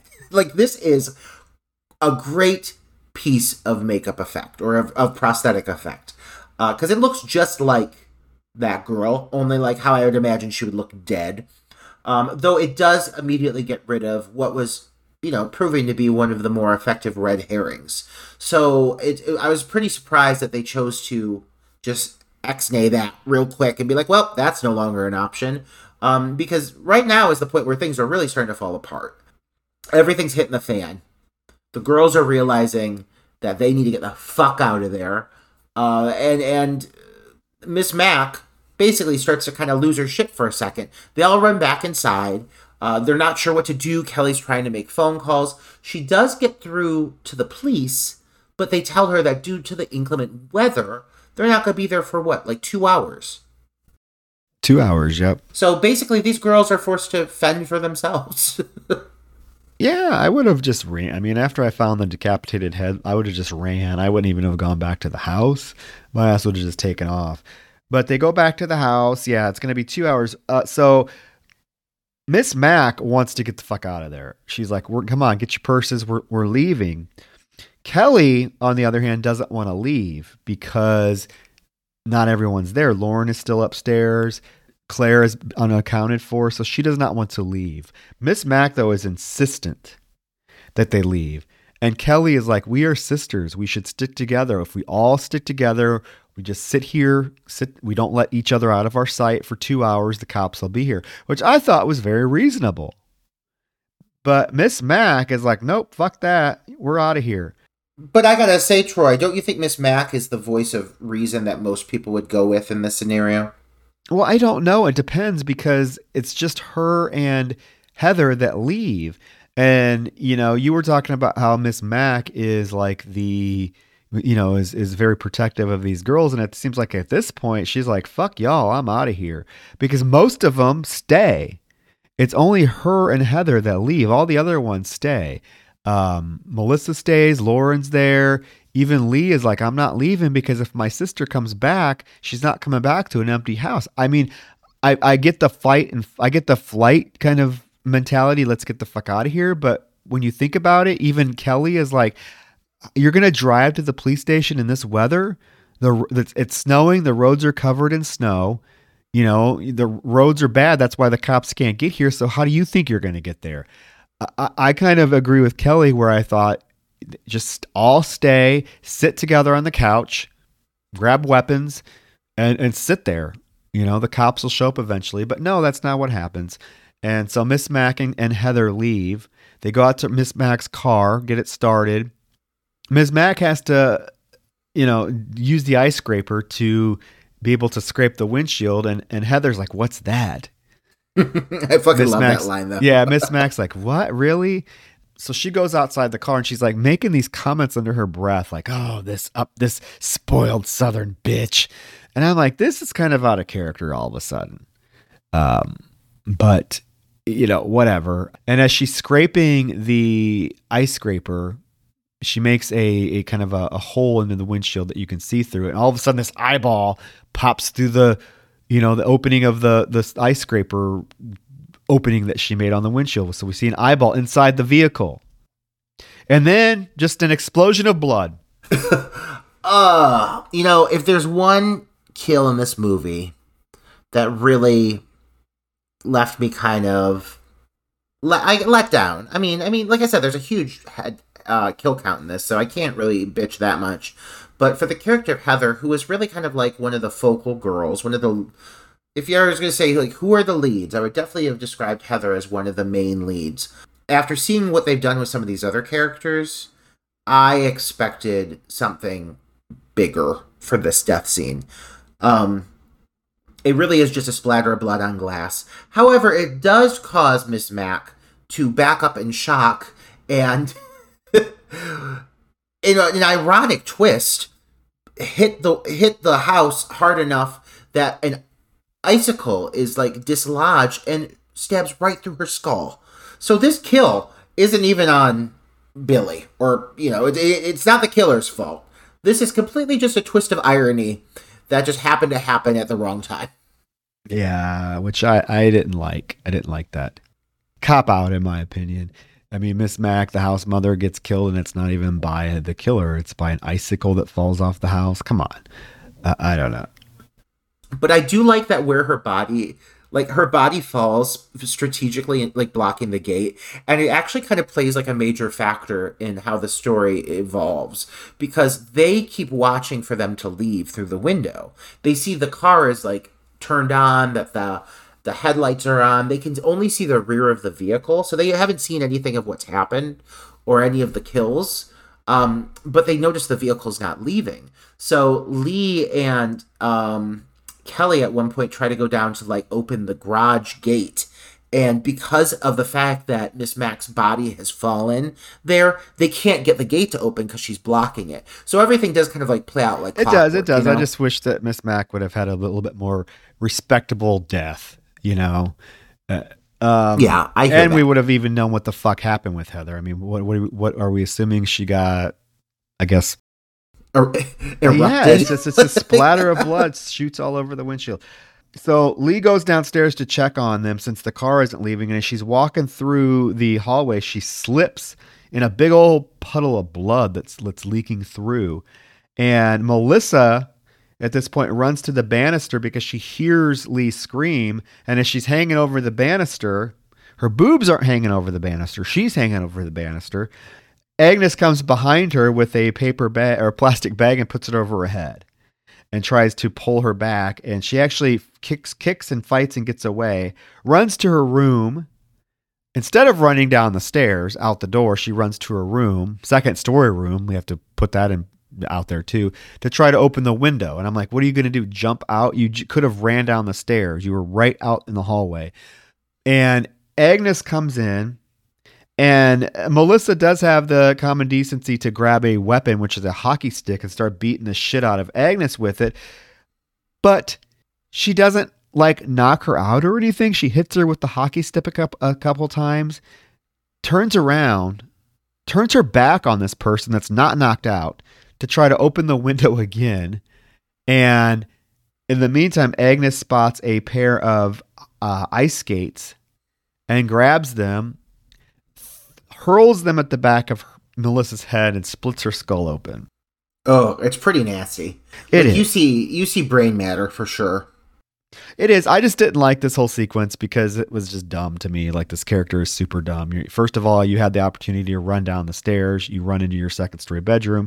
Second of all, you beat the killer with the hockey stick, but you don't knock them out or anything. You see that they're still standing up, completely conscious, and you turn your back again to try to open a window? Like, Yeah, well, and also there's something to be said for the fact that this is the character that I really would have anticipated having the most fight in them. More fight to him, yeah. And while she does fight back, I mean, she beats the killer with her hockey stick, and she has a moment where she tries to defend herself. It's short-lived. There is footage in one of the trailers released of Michelle Trachtenberg strutting around with a shotgun. And I don't know if that's footage perhaps that was shot for the trailers. Is this footage that was from an earlier scene in the movie? Wouldn't really make sense. There's no guns in the house. But God, I would have loved to have seen Melissa get her hands on a fucking shotgun. If anyone in this movie needs to be using a shotgun, it's her and Lee. Her and Lee with shotguns all day long. I'm all for it. Well, there's also a shot in the original trailer of the Lacey Chabert character being pulled into a grinder of some sort with Christmas lights. That is an actress that was brought in. All of that with that, yeah. Oh, it looked like Lacey Chabert. It's an actress that was from, God, she had like a bit part in some other kind of horror-based project. Maybe it was like Teen Wolf or something. I don't remember. But she had done something else before that. She came in, she did there's a footage of a girl underneath a frozen river. There's a shot of a girl falling off a roof. And there's footage of a girl kind of going up against this weird like Christmas light machine. And they're all the same girl. It's all the same girl that was brought in for this trailer gig. Well, see, I want to see that movie. We have to point out, and there's an alternative cut of this film, and the Heather death scene is different. In the alternative cut, she does not get killed with an ice skate. The killer actually sticks fingers in both of her eyeballs and like drags her down the hallway with his fingers embedded in her eyes. It's actually really gross. Yeah, I think I own. Is that the one that's on the DVD? I own that version. Or I own at least with that scene. And that really makes sense, all things considered, with what happens with the reveal at the end of the movie. Because when you think of what happens to the top of her head, I'm shocked that her skull is intact when you see her at later point. Yeah. So we do get Lauren now sleeping. Someone gets in bed with her, Billy, and is like fondling her. Like there's shots of his hand going up the sheets, and it's very erotic and it's very uncomfortable because she's passed out. But she does wake up and realize someone is in the bed with her and is like inappropriately touching her. And she sees the glass unicorn on her nightstand. So she grabs it and stabs the side of the bed, flips over and stabs the side of the bed, but nobody's there.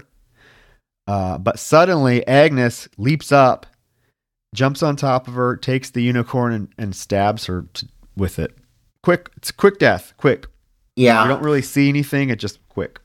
Yeah. Poor Lauren. I mean, she slept through all of this shit. She's fucking passed out up there only to wake up being fingered by a serial killer. And at least she thinks to, try to defend herself. I was really hoping that the usage of that goddamn unicorn would have been more prominent. All things considered, Margot Kidder's iconic death sequence in the original. This definitely did not do homage properly to that specific kill. I would say Lauren probably has one of the more lackluster kills in the whole movie. Yeah, it's rushed. It's rushed. Lee and Kelly are downstairs. They see a shadow approaching the house, so they run upstairs to Lauren's room. And Kelly is trying to call Melissa, but they only hear the phone ringing from above them, so that she hears the phone ringing from the attic. And all of a sudden, Kyle bursts in at the same time. Lee bumps into Lauren's body on the bed, and we see that her eyeballs have been basically gouged out. And that's when Billy calls Kelly and is like, "She's my family now," again for the 50th time. I'm like, how does Billy know, like, specifically who to call? Well, one thing that really confuses me, and it's always confused me, is the usage of the phones here is great. I love that they keep calling on different characters' phones. That's how you kind of find out someone's dead. They call it on their phone. But there's this whole little trope of them calling back And they look up to the ceiling, and you see like the light of the cell phone go off. Yeah, I don't. And it's like, is it through a hole in the ceiling? Like, what are they looking at? Because how would you? Yeah, how would you see it? Like, is there like loose floorboards? It's just it's not very clear. I get what they're hinting at, but it's not explained very well. At this point, basically, Kyle's like, we gotta get the fuck out of here. And goddamn Lee, like, I love her, but she's like, I'm saving my sister. And, like, we all know that Claire is dead. So it's like, it feels like it's for nothing, but I admire the determination. So, of course, Lee and Kelly are teaming up, and they're going to go upstairs, and they somehow convince Kyle to join them. Kyle's a dick, but man, like, at this point, I'd be like, you know what? I have good reason to think my sister Claire is dead, considering that everybody else is dead. I think it would just do us more favor to leave this house, get some police, and come back with like a full SWAT team.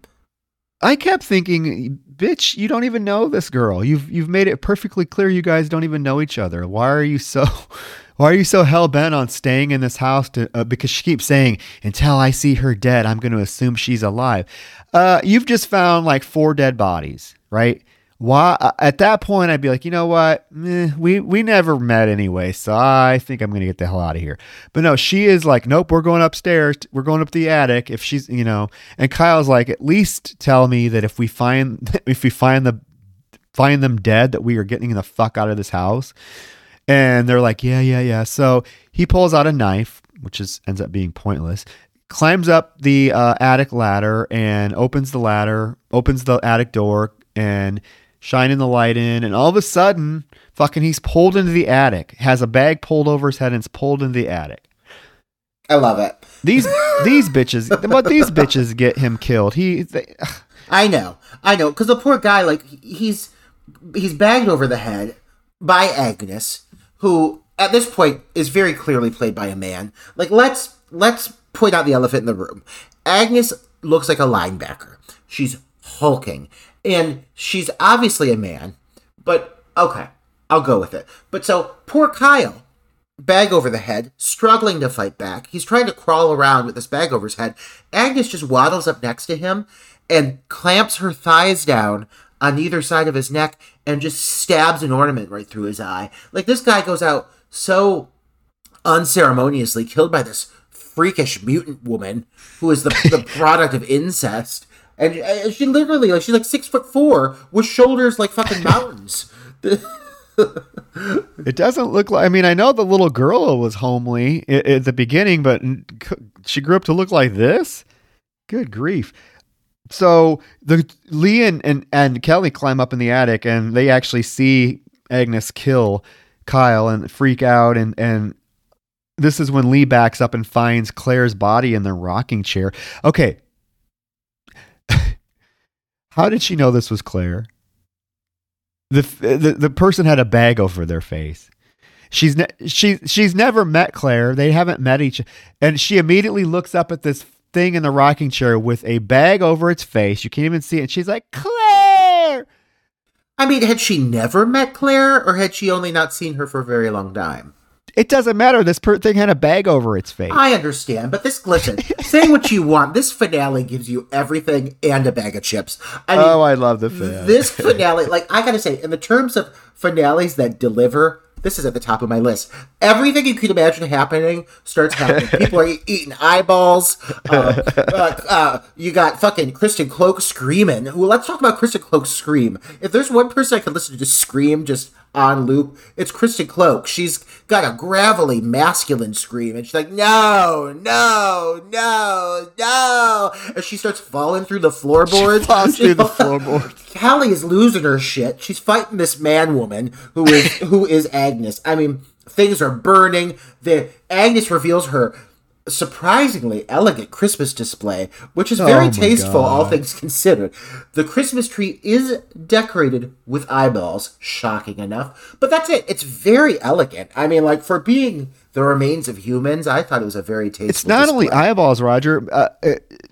Eve's head is the topper.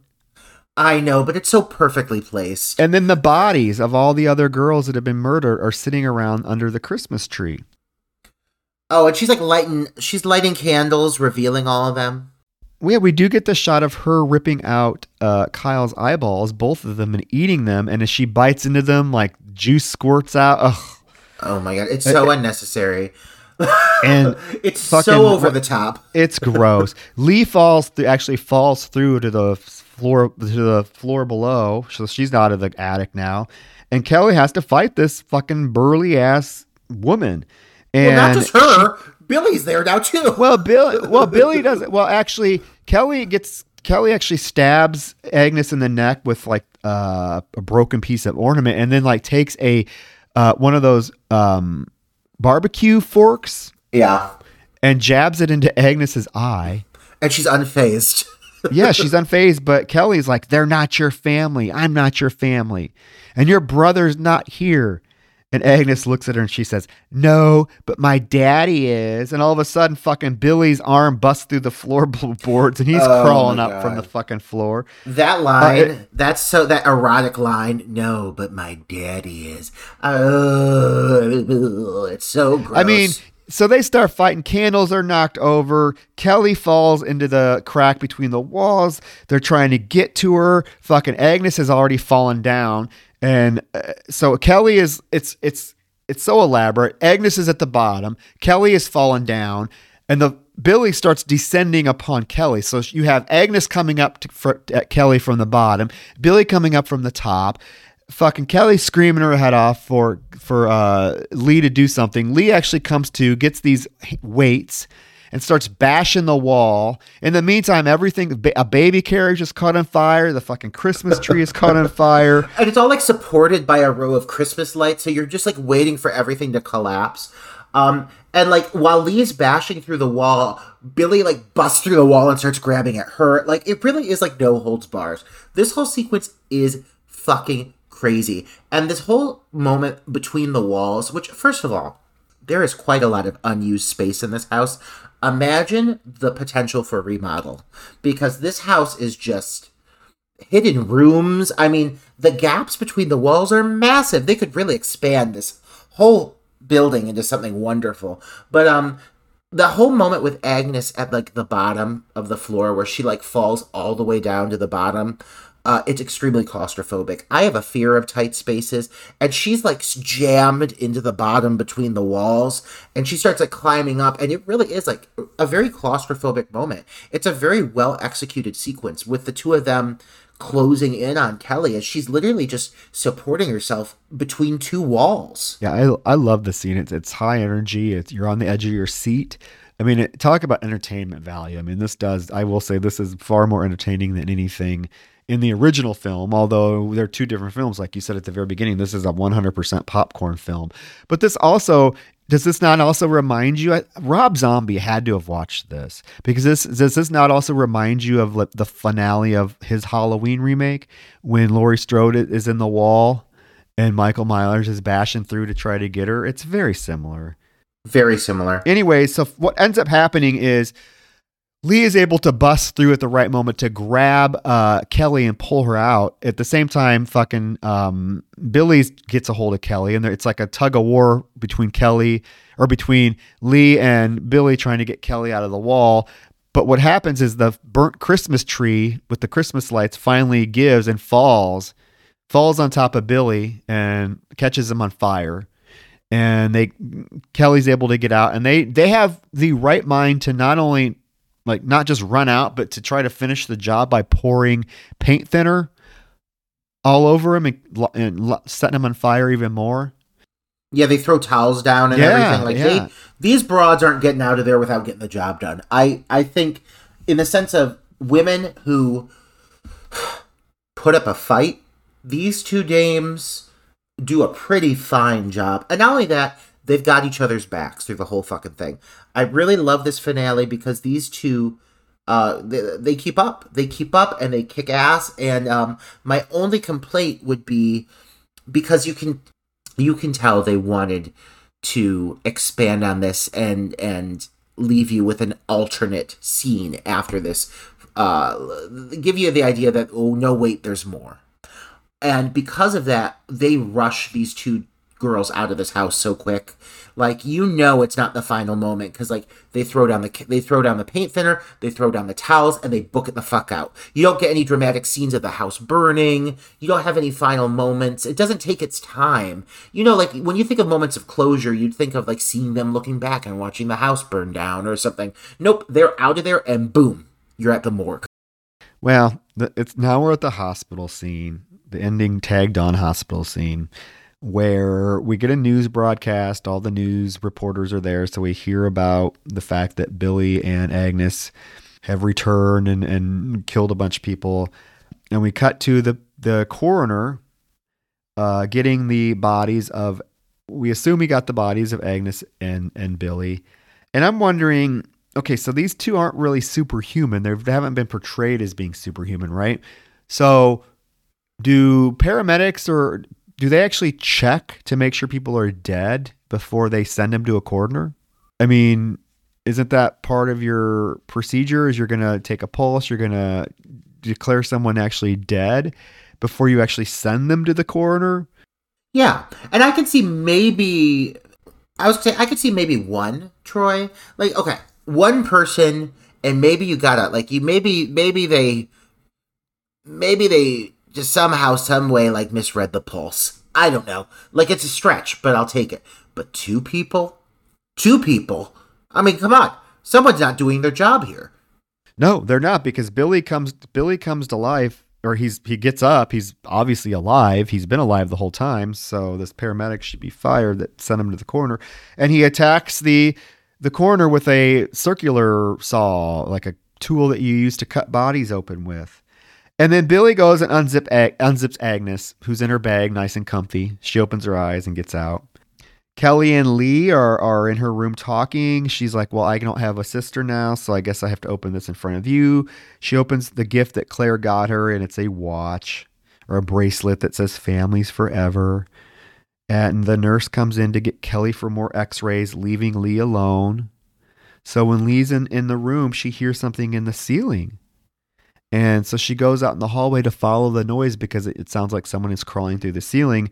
And as she's out in the hallway, she actually sees the door to Kelly's room closed. So she thinks it's Kelly.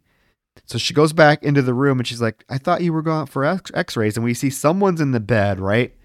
So she approaches and it turns around and it's fucking Agnes, who grabs God damn it, Agnes. Lee and breaks her neck. I'm like, oh, no.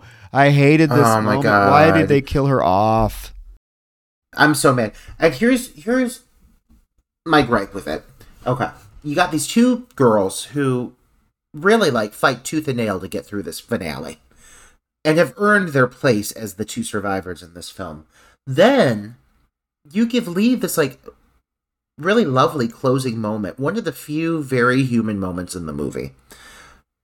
And you really allow her to, like, have this kind of moment of closure with the death of her sister, confiding in Kelly that they got through this together. I feel like it was a cheap move to just toss her away like that. Not only that, but just breaking her neck. Like, go fuck yourself. This is Kristen Cloak. You don't just break her neck. You stab her with knives over and over and over, a la Final Destination. You don't just break her neck. I think this was not fair to the character. It did not do her justice. It did seem like a kill just for the sake of head count, and it left me a bad taste. It did. Yeah. Talk about. I think we've talked about this before, but talk about a character that deserved to live. I would say she is right up there with like Linda from Sorority House Massacre, who should have lived instead of that fucking Beth. God damn it, yeah. Beth. I know, I keep bringing up Beth. But, okay, so now Lee's dead, and fucking Kelly goes back to her room, and the nurse is like, it's a little bit foreshadowing where she's like, oh, this door, they were supposed to fix this. So she shuts the door, and Kelly immediately is in bed, and she finds the bracelet that has blood all over it. So she gets out of bed, and she sees the ceiling. There's like blood that starts to flood into the ceiling light. That looked pretty cool. I'll say that. I like that. Did. Yeah. So she runs into the door to try to get out, and she can't get out. The door's locked. And in the meantime, the ceiling panel starts to be lifted away, and we see someone coming down. Kelly sees the what is it? What is that called? Oh, the resuscitation, like heart, the panels. The resuscitation machine with the paddles. So she starts that up, and as Agnes attacks her, she like puts the electric paddles on Agnes's head and electrocutes her to death. Very Scream 4-ish. This whole final scene in this hospital reminds me so much of Scream 4. Dude, my note exactly. Absolutely. Like, if anything, this movie just kind of seems to have influenced other films that came after it. I think it did. I definitely influenced Halloween, Rob Zombie's Halloween, and Scream 4. The ending of Scream 4 had to have been winking at this. It's so similar. So she kills Agnes with the paddles, and then all of a sudden fucking Billy comes down. So Kelly doesn't fuck around. She busts out the window with the medicine holder thing, the rack, gets out. And again, have you noticed there's like nurses and shit in the hallway that are just walking by, not doing a damn thing? They just saw a girl bust a window out. There's carolers that are like, when she pushes the alarm, it's the most subtle alarm ever, by the way. It's like, it barely does anything, but there's like a horde of carolers singing Christmas songs. It's like, go fuck yourself, hospital. Like, what hospital is this? This girl's being murdered. Yeah, he follows her out in the hallway. She beats him with a crutch, and he actually gets the crutch away from her and trips her, and she falls into like this orderly, knocks all of his fucking tools out. And again, nobody's helping her. They see this man attacking her. Billy picks up a scalpel and like goes after her, and literally like as she's exiting, starts stabbing her in the back. They go against this banister, and she's able to flip him, push him over the banister, and he falls like several stories and lands on top of the Christmas tree and is impaled. Not only is he impaled, he fucking like adorns the Christmas tree with his intestine because he goes so far down the tree. It's disgusting. But it honestly is like, a lot of this hospital sequence did feel excessive. It felt unnecessary, but getting to see Kelly have a final moment where she once again kicks this fucker's ass, I'll say it makes it worth it to me. Because she beats his ass. Like, she is by no means a weak final girl. And not only did she survive the first epic finale, but they come for her again, and she says, nope, not today, fuckers. She kills both of them. She fries one's brains with a goddamn heart panels, whatever they're fucking called. You know what we're talking about. We're not using scientific terms here. But then she throws the other guy off a balcony several stories down and disembowels him on a Christmas tree. And it ends with like a light Christmas music playing over it as it cuts to credits. Quite a strong finale, all things considered. And not everything played out the way I wanted it to, but overall, it ends with a fucking bang. Yeah, no, I like that. I like the ending. I like the whole impalement on a Christmas tree. I don't know if that would really happen. To me, I feel like he would just fall and knock the tree over. No, Troy, come on. I think we're splitting hairs here. How many things in this movie would have actually fucking happened? Who's born with electric yellow skin to begin with? But that ends Black Christmas, and you get the credits playing over a nice little Christmas tune. And I gotta say, yeah, I enjoy this one. The ending is far-fetched. I wish they would have gone a different route. I would have liked the film to end in the sorority house somehow. The hospital stuff all just seemed so tacked on, much like it does in Scream 4. But at the end of the day, the bottom line is, all I can say about this film, I'm not going to ramble, but all I can say about this film is it the original? No. Was it trying to be the original? No. It was trying to do its own thing. It is a remake that I appreciate because they paid extensive homage to the original, but still managed to do something completely different. And you have to respect that. Because that's a difficult thing to do. I think I hate to keep bringing up like Rob Zombie's Halloween. Rob Zombie tried to do it with Halloween, and I think it, for the most part, failed. They tried to do it with the Friday the 13th remake, and I think it, for the most part, failed. This film, I think, does it pretty well. I just felt like when you're remaking a film that's held in such high regard, you're going to get a lot of pushback. And if you're a Black Christmas fan like I am of the 1974 film, and you happen to think it's one of the best horror films ever made, I just implore you to look at this film from a different perspective. It's not trying to copy the first film. It's trying to tell a story that is rooted in the first film, and just using a lot of the imagery and a lot of the plot devices and a lot of the I wouldn't say themes, but a lot of the things that the first film did, this one is trying to come in and do, but do it differently. Yeah. If I was going to compare the approach of this remake to any other film within recent memory, I'd say it sits most closely to another 2006 remake, which would be Alexander Aja's Hills Have Eyes remake, which his stayed a lot closer to the original material. However, he made some really bold choices with bringing that material into the new millennium, really upping the ante when it came to the effects and the gore and the overall brutality and the violence, but making for, in some ways, a more entertaining film than the original. Now, I would almost say that retelling of Hills Have Eyes is better than the original. In this case, with Black Christmas, I would not. I would agree with you, Troy. The original is just a masterpiece piece of cinema and suspense. This movie, this retelling, while it's very entertaining, there certainly is no moment on par with Olivia Hussey at the bottom of a staircase screaming, "Phil, answer me! Phil!" It's in a league of its own, The original film was ahead of its time. Absolutely. The original film undoubtedly, undeniably has had such a huge influence on the slasher genre, whether filmmakers who were inspired by it want to admit it or not. I mean, Black Christmas set so many of the what have now become tropes and cliches. They were first seen in Black Christmas.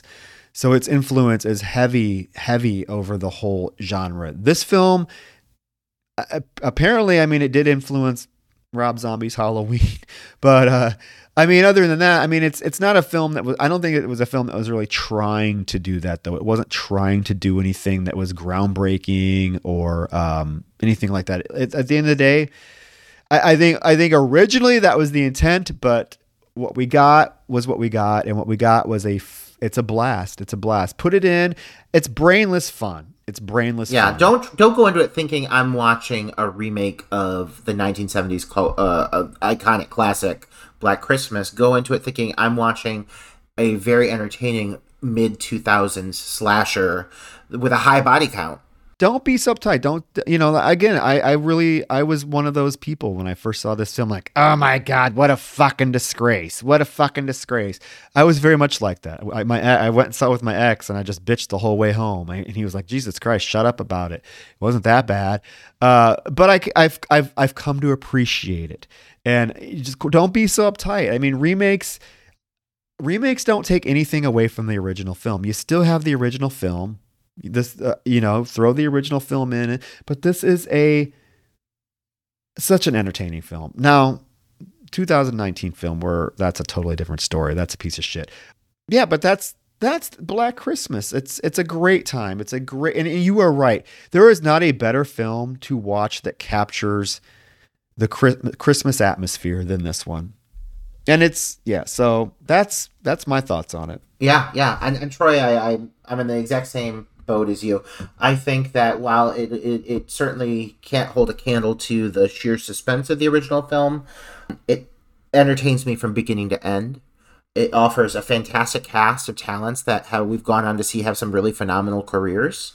And it's, in my opinion, very loving and respectful of the source material, because it's not trying to be the source material.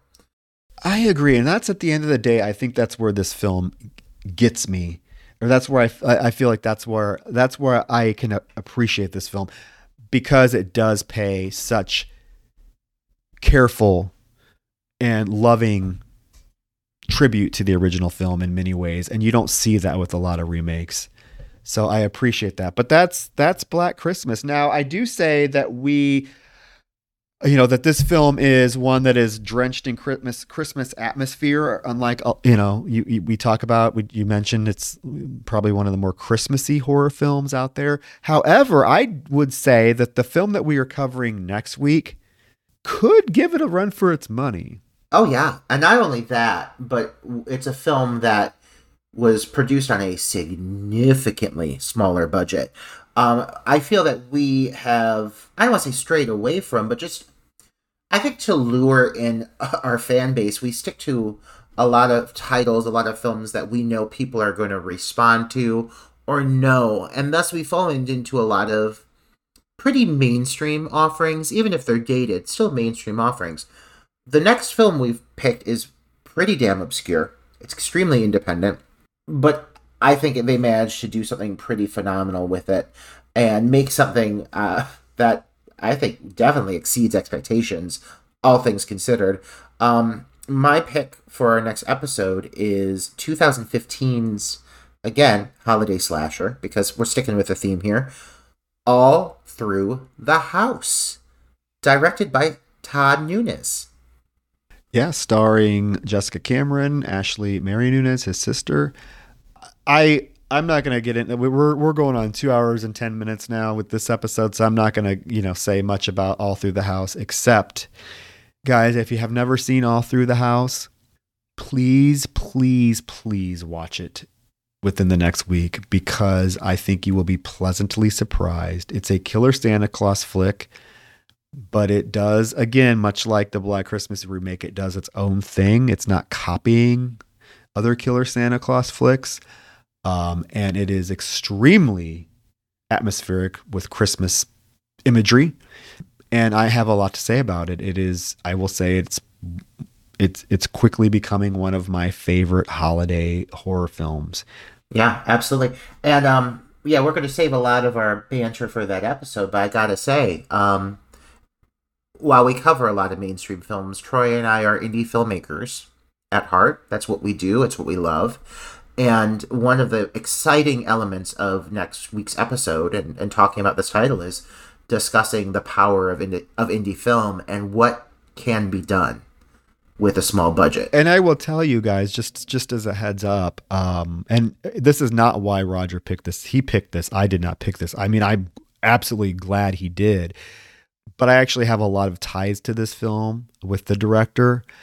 Me and him have been friends, Facebook friends, social media friends for quite some time, and have actually chatted through social media, through email. I have actually interviewed him about this film.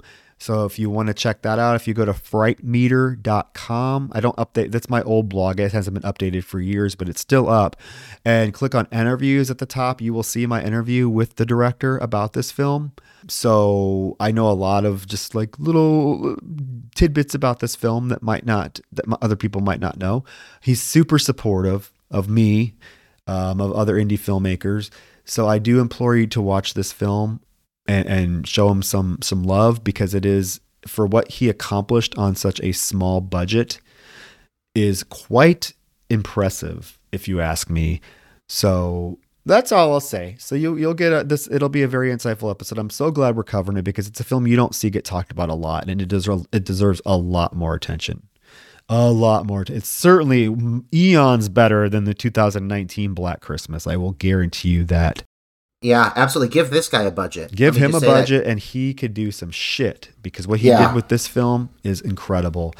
Yeah. And it's creepy ass Killer Santa. So yes, All Through the House, guys. Check it out before next Friday when the episode drops, and so that you will be able to enjoy what we talk about without fear of the film being spoiled for you. Okay. But we are going to call tonight. We are 2 hours and 15 minutes into this, and I knew we were going to have a lot to say about Black Christmas, but I think we should end it, Roger. Oh yeah, and I think we said it. I think we said it, and a whole lot more. And as always, listeners, I hope you like what you heard.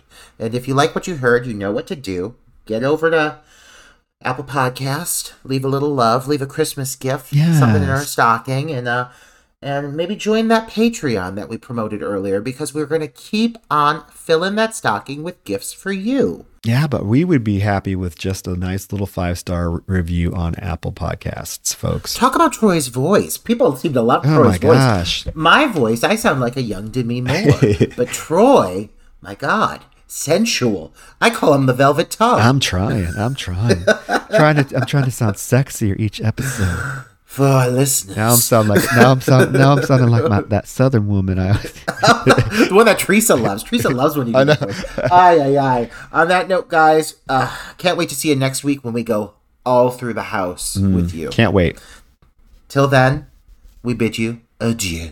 To all a good night.